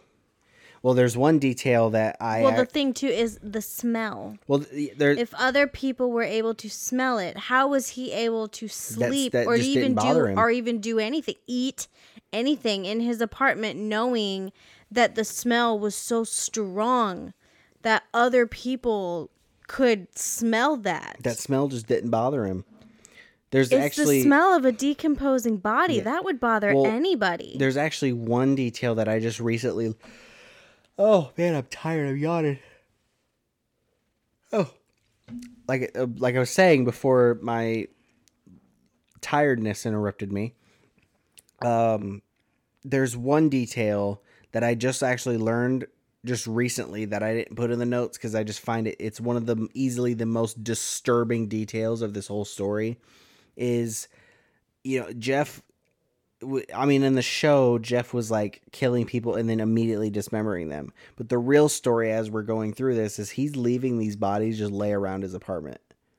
So at one point, Jeffrey Dahmer ran out of places to put bodies in his apartment. And he actually put, I don't know which victim it was, but he put one of his victims in his shower. Just his body was just sitting in the shower. And Jeff, for like 2 or 3 months, would just take showers with a dead body in his bathtub. Like, he just took showers with a corpse. Like, that's it. That was one of... I learned that just... I think it was either today or yesterday. I saw a video about someone interviewed one of the first detectives in his apartment after he was arrested. And that's what they found, was that body in the shower. And like that was one of the details that really stuck with this detective over the years of how disturbing that is. So that's I'll read a little bit into his arrest because we're getting here. And then we can, because we're gonna get into his arrest and his trial, and then obviously his prison time, and then we'll be done. And ow, Pumpkin, come on. Pumpkin is being naughty right now. You bit me. On July 22nd, 1991. Don't come up here if you're going to be mean. Dahmer approached 3 men with an offer of $100 to accompany him to his apartment to pose for nude photographs, drink beer, and simply keep him company. One of the trio, 32-year-old Tracy Edwards, agreed to accompany him to his apartment. Upon entering Dahmer's apartment, Edwards noted, "Oh, I'm tired again. Oh." Edwards noted a foul odor and several boxes of hydrochloric acid on the floor, which Dahmer claimed to use for cleaning bricks. After some minor conversation, Edwards responded to Dahmer's request to turn his head and view his tropical fish, whereupon Dahmer placed a handcuff upon his wrist. When Edwards asked, "What's happening?" Dahmer unsuccessfully attempted to cuff his wrists together, then told Edwards to accompany him to his bedroom to pose for nude pictures. While inside the bedroom, Edwards noted nude male posters on the wall and that a videotape of The Exorcist 3 was playing. He also noted a blue 57-gallon drum in the corner from which a strong odor emanated. See, I don't understand that you're going to go to sleep when it stinks. I can't even go to sleep without a fan on. I could not sleep in a room that stinks. Dahmer then brandished a knife and informed... Thank you for saving me on that last You're one. welcome. You're very welcome. Dahmer then brandished a knife and informed Edwards that he intended to take nude pictures of him. In an attempt to appease Dahmer, Edward unbuttoned his shirt, saying he would allow him to do so if he would remove the handcuffs and put the knife away. In response to this promise, Dahmer simply turned his attention towards the TV. Edwards observed Dahmer rocking back and forth and chanting before turning his attention back to him. He placed his head on Edwards' chest, listened to his heartbeat, and said, with the knife pressed against his intended victim, informed Edwards he intended to eat his heart. What's Pumpkin doing, being naughty? Yes. In continuous... And I'm trying to tell him to stop. Just put him down. He keeps coming Well, back. don't let him back. I put him on Go the away. floor and he comes Get out of back. here, demon. In continuous attempts to prevent Dahmer from attacking him, Edwards repeated that he was Dahmer's friend and he was not going to run away. Edwards had decided he was going to either jump from a window or run through the unlocked front door upon the next available opportunity. When Edwards next stated he needed to use the bathroom, he asked if they could sit with a beer in the living room, where there was air conditioning. Dahmer consented, and the pair walked to the living room. When Edwards exited the bathroom inside the living room, Edwards waited until he observed Dahmer have a momentary lapse of concentration before requesting to use the bathroom again. When Edwards rose from the couch, he noted Dahmer was not holding the handcuffs, whereupon Edwards punched him in the face, knocking Dahmer off balance and ran out the front door. At 11:30 p.m. on July 22nd, Edwards flagged down two Milwaukee police officers, Robert Routh and Rolf Mueller, at the corner of North 25th Street. The officers noted Edwards had a handcuff attached to his wrist, whereupon he explained to the officers that a freak had placed the handcuffs upon him and asked if the police could remove them. When the officers' handcuff keys failed to fit the brand of handcuffs, which is weird because I'm pretty sure... I thought they all were the same. I think they're supposed to be. Edwards agreed to accompany the officers to the apartment where Edwards stated he had spent previous 5 hours before escaping. When the officers and Edwards arrived at apartment 213, Dahmer invited the trio inside and acknowledged he had placed the handcuffs upon Edwards, although he offered no explanation as to why he had done so. At this point, Edwards divulged to the officers that Dahmer also brandished a large knife upon him and that this happened in the bedroom. Dahmer made no comment to this revelation, indicating to one of the officers, Mueller, that the key to the handcuffs was in his bedside dresser. As Mueller entered the bedroom, Dahmer attempted to pass Mueller to retrieve the key himself, whereupon the second officer present, Routh, informed him to back off. In the bedroom, Mueller noted that there was a large knife beneath the bed. He saw an open drawer which, upon closer inspection, contained scores of Polaroid pictures, many of which were human bodies in various stages of dismemberment. Mueller noted the decor indicated that they had been taken in the same apartment in which they were standing. Mueller walked into the living room to show them to his partner, uttering the words, "These are for real." When Dahmer saw that Mueller was holding several of his Polaroids, he fought with the officers in an effort to resist arrest. The officers quickly overpowered him, cuffed his hands behind his back, and called for a second squad car for backup. At this point, Mueller opened the refrigerator to reveal the freshly severed head of a black male on the bottom shelf, as Dahmer laid pinned on the floor beneath Routh. He turned his head towards the officers and muttered the words, "For what I did, I should be dead." A more detailed search of his apartment conducted by Milwaukee Police's Criminal Investigation Bureau revealed that a total of 4 severed heads in Dahmer's kitchen. A total of 7 skulls, some painted, some bleached, were found in Dahmer's bedroom inside a closet. Investigators discovered collected blood drippings upon a tray at the bottom of Dahmer's refrigerator, plus 2 human hearts, and a portion of arm muscle, each wrapped in plastic bags, upon the shelves. In Dahmer's freezer, investigators discovered an entire torso plus a bag of human organs with and flesh stuck to the ice at the bottom. Private contractors from the fire department's hazardous material unit removed the 57-gallon drum from Dahmer's apartment. Oh, wait. Yeah. Yeah. He had that 57-gallon thing. I screwed up there. I didn't put all the info. Elsewhere in apartment 230, yeah, we all know about the gallon thing, right? The 57-gallon thing. Yeah, there was like multiple torsos yeah, in it. I don't know. I don't know. Yeah, I screwed up there.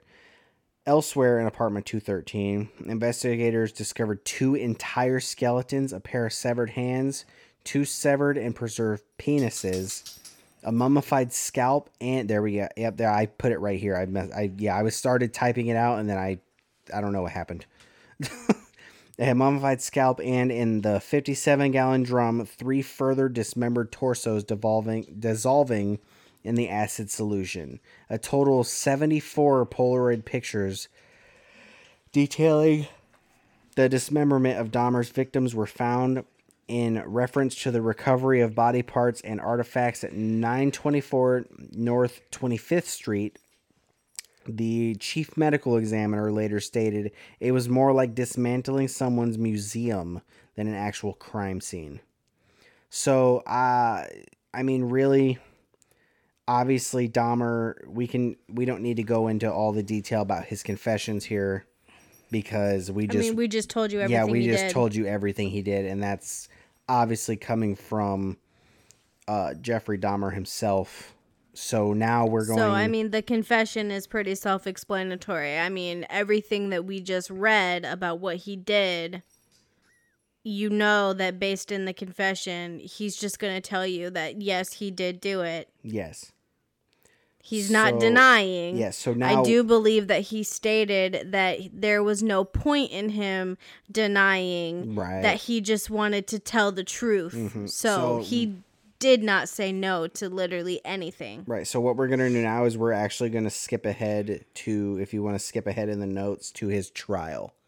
I'm going here. That's what we're going to do. I will tell you right now, I do not like the way that my notes got sent to me today because as I'm scrolling, it does not let me do it the way that I want to. So are we skipping the indictment?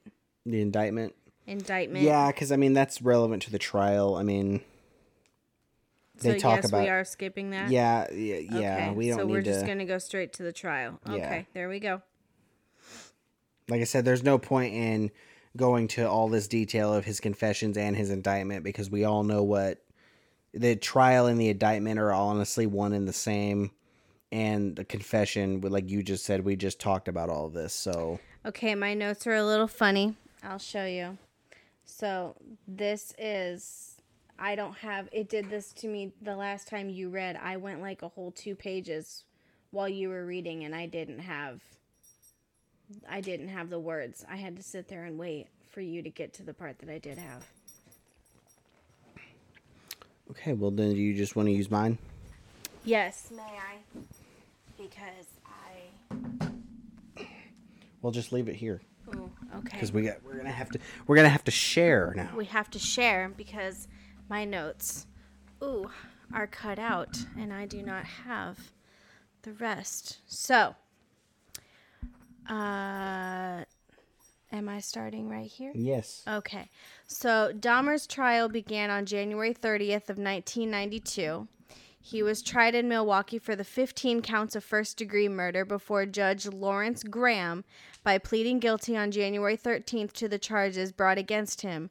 Dahmer had waived his rights to an initial trial to establish guilt as defined in Wisconsin law.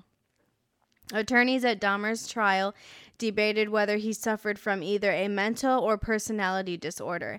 The prosecution claimed that any disorders did not deprive Dahmer of the ability to appreciate the criminality, I believe I said that right, I may not have, of his conduct or to deprive him of the ability to resist his impulses.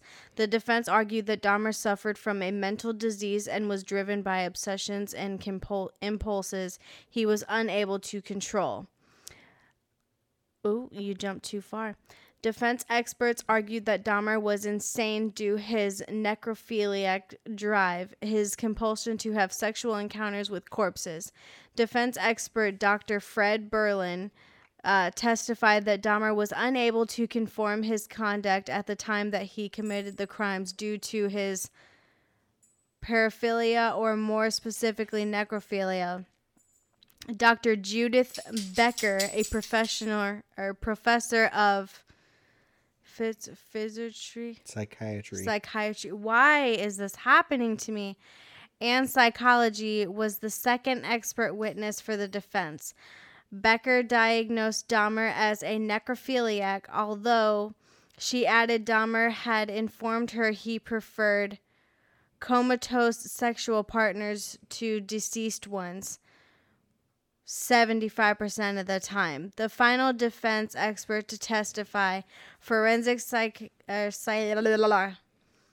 psychiatrist Dr. Carl Wallstrom, diagnosed Dahmer with necrophilia, borderline personality disorder, schizotypal personality disorder, alcohol dependence, and a psychotic disorder. Thank you for that. Losing it today. On February 8th, Dr. Fred Fosdell testified on behalf of the prosecution. Fosdell testified to his belief that Dahmer was without mental disease or defect at the time he committed the murders. He described Dahmer as a calculating and cunning individual able to differentiate between right and wrong, with the ability to control his actions and whose lust overpowered his morals. Although Fosdell did state his belief that Dahmer was a paraphiliac, his conclusion was that Dahmer was not a sadist. Oh, it skipped again. The second and final witness to appear for his prosecution, forensic psychiatrist Park Dietz, began his testimony on February 12th. Dietz testified that he did not believe Dahmer had any form of mental disease or defect at the time that he committed the crimes, stating that Dahmer went to great lengths to be alone with his victim and had no witnesses. He explained that there was an ample evidence that Dahmer prepared in advance for each murder, therefore his crimes were not impulsive. Although Dietz did coincide any acquisition of paraphilia was not a matter of personal choice. He stated his belief that Dahmer's habit of becoming intoxicated prior to committing each of the murders was significant. If he had an impulse to kill or a compulsion to kill, Dietz testified, he wouldn't have to drink alcohol to overcome it. He only has to drink alcohol to overcome it because he has inhibited against killing. Dietz noted that Dahmer strongly identified with the villains of The Exorcist III and Return of the Jedi, particularly the level of power held by these characters. Expounding on the significance of these movies on Dahmer's psyche and many of the murders committed at the Oxford apartments, Dietz explained that Dahmer occasionally viewed scenes from these films before searching for a victim. Dietz diagnosed Dahmer with a substance use disorder, paraphilia, and what was that? Schizotypal personality disorder. 2 court-appointed mental health professionals testifying independently of either prosecution or defense were forensic psychiatrist George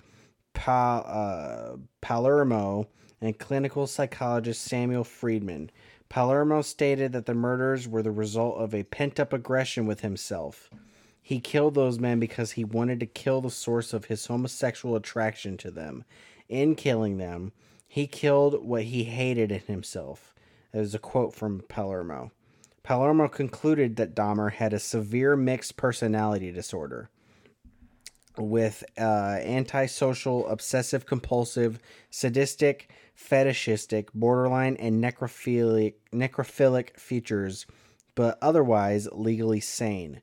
Friedman testified that it was a longing for companionship that caused Dahmer to kill and testified that Dahmer was not psychotic. He described Dahmer as amiable, pleasant to be with, courteous, with a sense of humor, conventionally handsome, and charming in manner. He was and still is a bright young man. He diagnosed Dahmer with a personality disorder not otherwise specified, featuring borderline, obsessive compulsive, and sadistic traits. So that's essentially his trial. Like, it was a lot of just what's wrong with him. That was a lot of it. So on February 15th, the court reconvened to hear the verdict. Dahmer was ruled to be sane and not suffering from a mental disorder at the time of each of the 15 murders for which he was tried, although in each count, 2 of 12 jurors signified their dissent. Former sentencing was postponed until February 17th. On this date, Dahmer's attorney announced his client wished to address the court. Dahmer then approached a lectern and read from a statement prepared by himself and his defense as he faced the judge. In this statement, Dahmer emphasized that he had never desired freedom following his arrest, and that he frankly wished for his own death. He further stressed that none of his murders had been motivated by hatred, and that he understood that nothing he either said or did could undo the terrible harm. Apollo, you're distracting me, buddy. He had caused the families of his victims and the city of Milwaukee, and that he and his doctors believed his criminal behavior had been motivated by mental disorders. Dahmer added that this medical knowledge had given him some peace, and that although he understood that society could never forgive him, he hoped God would. Dahmer closed his statement with the following, quote, "I know my time in prison will be terrible, but I deserve whatever I get because of what I have done. Thank you, Your Honor, and I am prepared for your sentence, which I know will be the maximum. I ask for no consideration," end quote. He then returned to his seat to await formal sentencing. Dahmer was sentenced to life imprisonment plus 10 years upon the first 2 counts. The remaining 13 counts carried out a mandatory sentence of life imprisonment plus 70 years. The death penalty was not an option for Judge Graham to consider at the penalty phase, as Wisconsin had abolished capital punishment in 1853. Upon hearing Dahmer's sentence, his father Lionel and stepmother Sherry requested to be allowed a 10-minute private meeting with their son before he was transferred to the Columbia Correctional Institution in Portage to begin his sentence. This request was granted, and the trio exchanged hugs and well wishes before Dahmer was escorted away. 3 months after his conviction in Milwaukee, Dahmer was extradited to Ohio to be tried for the murder of his first victim, Stephen Hicks. In a court hearing lasting just 45 minutes, Dahmer again pleaded guilty to the charges and was sentenced to a 16th term of life imprisonment on May 1st, 1992. Upon sentencing, Dahmer was transferred to the Columbia Correctional Institution for the first year of his incarceration. Dahmer was placed in solitary confinement due to concerns for his physical safety should he come into contact with fellow inmates. With Dahmer's consent, after 1 year in solitary confinement, he was transferred to a less secure unit where he was assigned a 2-hour daily work detail cleaning the toilet block. Shortly after completing his lengthy confessions in 1991, Dahmer had requested to Detective Murphy that he be given a copy of the Bible. This request was granted, and Dahmer gradually devoted himself to Christianity and became a born-again Christian. On his father's urging, he also read creationist books from the Institute for Creation Research. In May 1994, Dahmer was baptized by Roy Ratcliffe, a minister in the Church of Christ and a graduate of Oklahoma Christian University in the prison whirlpool. Following the baptism, Ratcliffe visited Dahmer on a weekly basis up until November 1994. Dahmer and Ratcliffe regularly discussed the prospect of death, and Dahmer questioned whether he was sinning against God by continuing to live. Referring to his crimes in a 1994 interview with Stone Phillips on Dateline NBC, Dahmer stated, quote, "If a person doesn't think that there is a God to be accountable to, then what's the point of trying to modify your behavior to keep it within acceptable ranges? That's how I thought anyway," end quote. On July 3rd, 1994, a fellow inmate, Osvaldo Durruti, attempted to slash Dahmer's throat with a razor embedded in a toothbrush as Dahmer sat in the prison chapel after the weekly church service was concluded. Dahmer received superficial wounds and was not seriously hurt in this incident. According to Dahmer's family, he had long been ready to die and accepted any punishment which he might endure in prison. In addition to his father and stepmother maintaining regular contact, Dahmer's mother, Joyce, also maintained regular contact with her son. Prior to his arrest, the two had not seen each other since Christmas of 1983. Joyce related that in her weekly phone calls, whenever she expressed concern for her son's physical well-being, Dahmer responded with comments to the effect of, "It doesn't matter, Mom. I don't care if something happens to me." So do you want to read about his death? And then we'll wrap things up here. Yeah.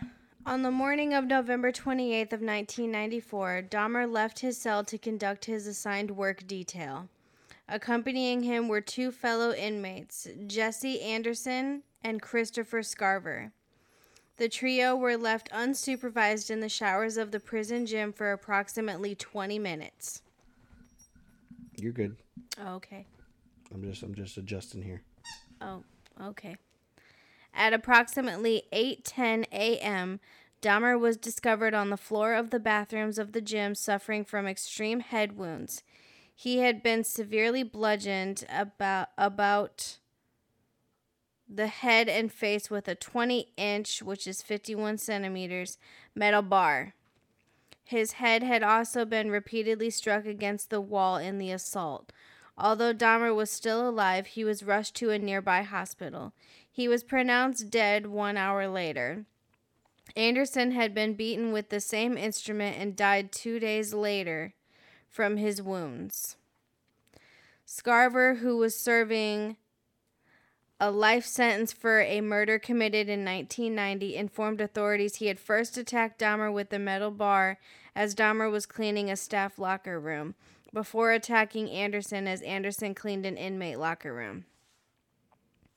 According to Scarver, Dahmer did not yell or make any noise as he was attacked. Immediately after attacking both men, Scarver, who was thought to be a schizophrenic, returned to his cell and informed a prison guard, "God told me to do it.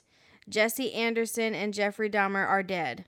Scarver was adamant he had not planned the attacks in advance, although he later divulged to investigators he had concealed the 20-inch iron bar used to kill both men in his clothing shortly before the killings. Upon learning of his death, Dahmer's mother, Joyce, responded angrily to the media. "Now is everybody happy that he's been bludgeoned to death? Is that good enough for everyone?" The response of the families of Dahmer's victims was mixed. Some celebrated the news while others were saddened. Catherine Lacey, the mother of victim Oliver Lacey, remarked, "The hurt is worse now because he's not suffering like we are." The district attorney who prosecuted Dahmer cautioned against turning Scarver into a folk hero, noting that Dahmer's death was still murder. On May 15th of 1995, Scarver was sentenced to 2 additional terms of life imprisonment for the murder of Dahmer and Anderson. Dahmer had stated in his will that he wished for no services to be conducted and that he wished to be cremated. In September of 1995, Dahmer's body was cremated and his ashes divided between his parents. On August 5th of 1991, as the nature and scale of Dahmer's crimes initially came to light, a candlelight vigil to celebrate and heal in Milwaukee community was attended by more than 400 people. Present at the vigil were community leaders, gay rights activists, and family members of several of Dahmer's victims. Organizers stated the purpose of vigils was to enable Milwaukeeans to share their feelings of pain and anger over what happened. Dahmer's murders were committed at a time of heightened racial tension in Milwaukee. A professor of community studies at the University of Wisconsin, Walter Farrell, later stated race relations in the city had been in state of despair for nearly a decade at the time of Dahmer's arrest.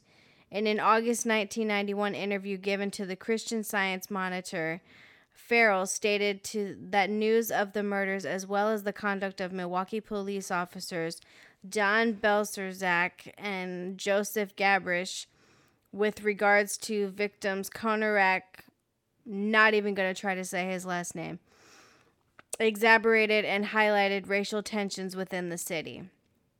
Milwaukee's gay scene was generally underground and transient in nature at the time of Dahmer's murders, with many sexually active gay men using aliases.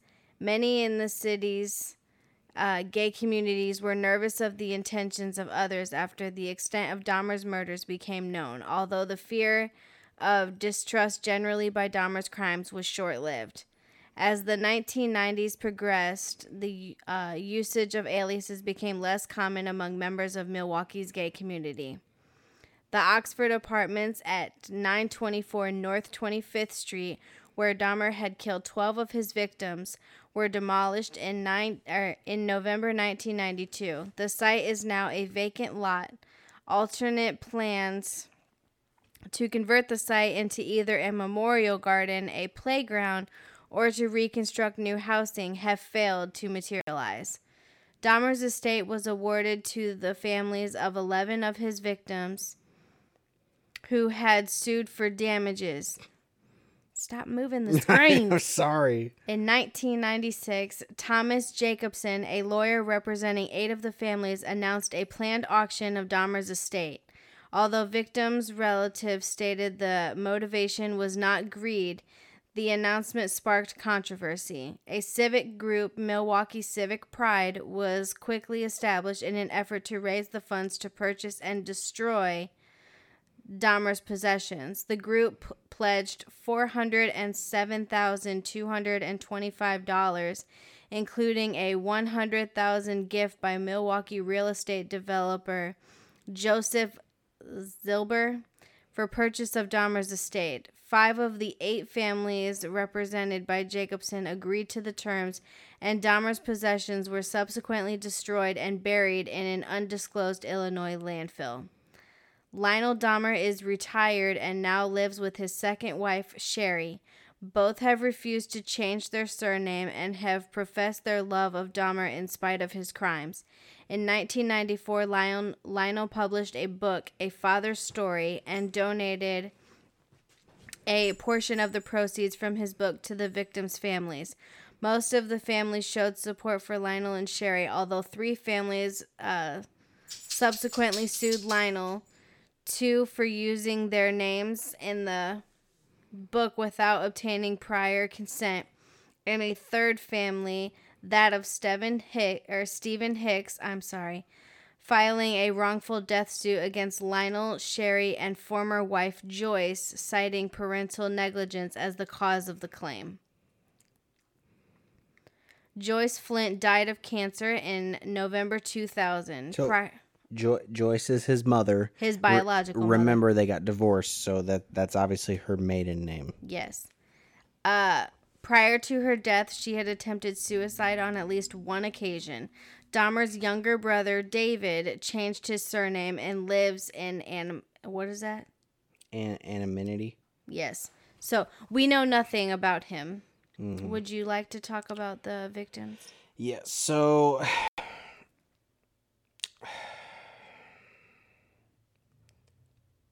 would you like to just read their names? Yeah, we're going to end here by reading the names of the victims that Jeff Dahmer was convicted of. And like I explained, There is two more, there but is we do more, not know. but I just wanted to stay factual, like, with the 100% facts, and everything I found was confirmed 15, but supposedly 17. So we're just gonna name it, and then we're gonna do our little ending, and then we're gonna get out of here because this is gonna be our longest episode because we're at over 2 hours long now.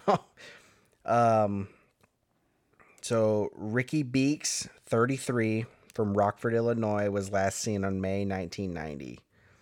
Joseph Braidhoft, 25, from Milwaukee, met Dahmer July 15th, 1991. That's July 19th. July 19th. Wow. Okay. I can't read. Jamie Dockstader, 14, of Milwaukee, was last seen January 1988.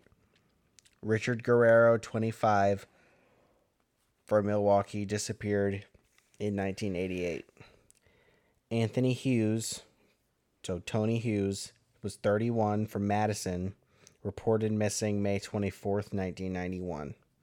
Oliver Lacey, 23, from Milwaukee, was last seen July 12th, 1991. Errol Lindsay was 19, from Milwaukee, last seen April 7th, 1991. Ernest Miller, 22, from Chicago, was last seen September 2nd, 1990. Anthony Sears, 26, Milwaukee, last seen March 25th, 1989.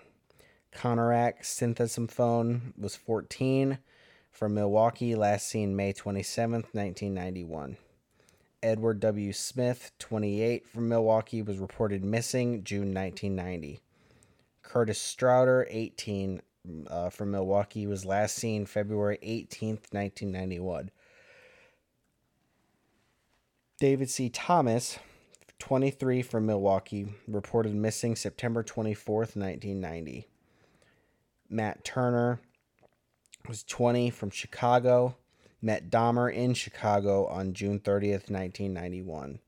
And his last conviction, besides Stephen Hicks, Jeremy Weinberger, was 23, from Chicago, last seen July 6th, 1991. So that is our deep dive into Jeffrey Dahmer, the man, the monster, whatever you want to call him. A very, very sick man. So I guess we can just end it because I don't want to. Yeah, we're already over 2 hours into this. This was when I say deep dive, this was a deep dive, and I know we messed some names up, we messed some dates up. I'm very sorry. We don't mean any disrespect against any community, anyone at all.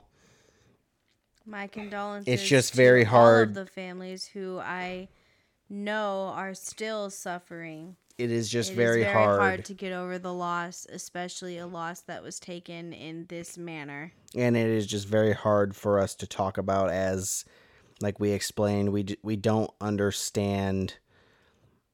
We don't understand a lot of things, and it's very hard to dictate things you don't really understand. So on that note, we will leave you to your thoughts, your feelings, and anything else you may have.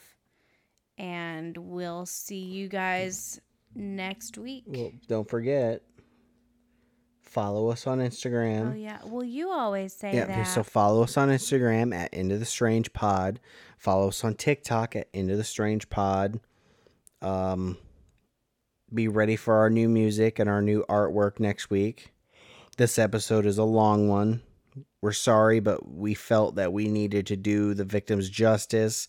And since there's a lot of things that they did not either do right or they changed in the Dahmer series, we wanted to make sure that that we were factual, that this is the true story of the monster Jeffrey Dahmer. So like I said, follow us on TikTok, follow us on Instagram, both usernames at Into the Strange Pod. Email us suggestions or anything you want, except for dirty things. Don't email us weird stuff or negative things. But our email is intothestrangecast@gmail.com. Also, like I talked about in the beginning, if you have the extra couple bucks laying around, if you want to support us, the tip jar is at the link at the bottom of the show notes. Just click, the show notes, go all the way down. You'll see support this podcast. Click it. Choose how much you want to donate a month. If you can, if you want to, that's absolutely fine. If you don't want to, if you can't, that's perfectly fine too. But the best way to support our show is to follow us on social media, engage with us on social media, leave some ratings and reviews. That's the number one way to support our show is ratings and reviews. We're going to keep drilling it in as ratings and reviews. That's what we're looking for. We're not here for the money. No, we're not here. Likes. We're here for this. We're here to be supportive of everybody.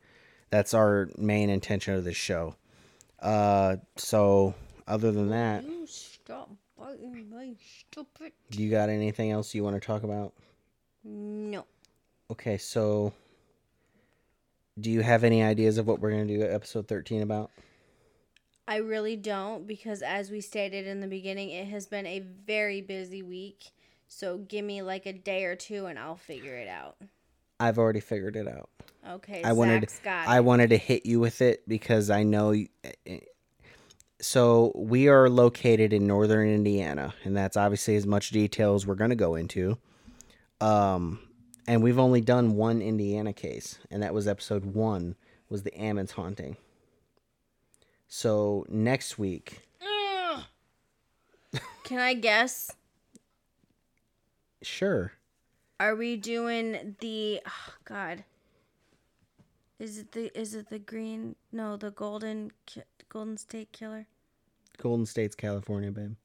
Yes. Okay. Hold on. I can't think. Episode 13.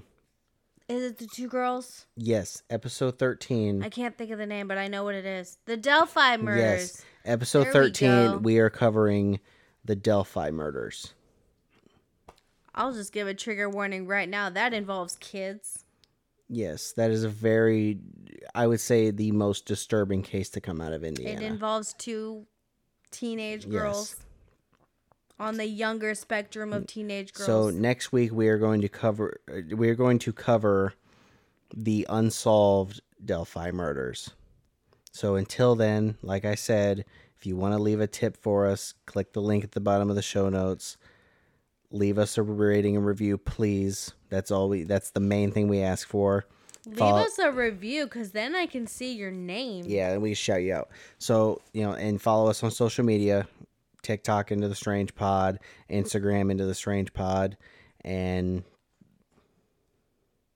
have a good night. We'll see you next week.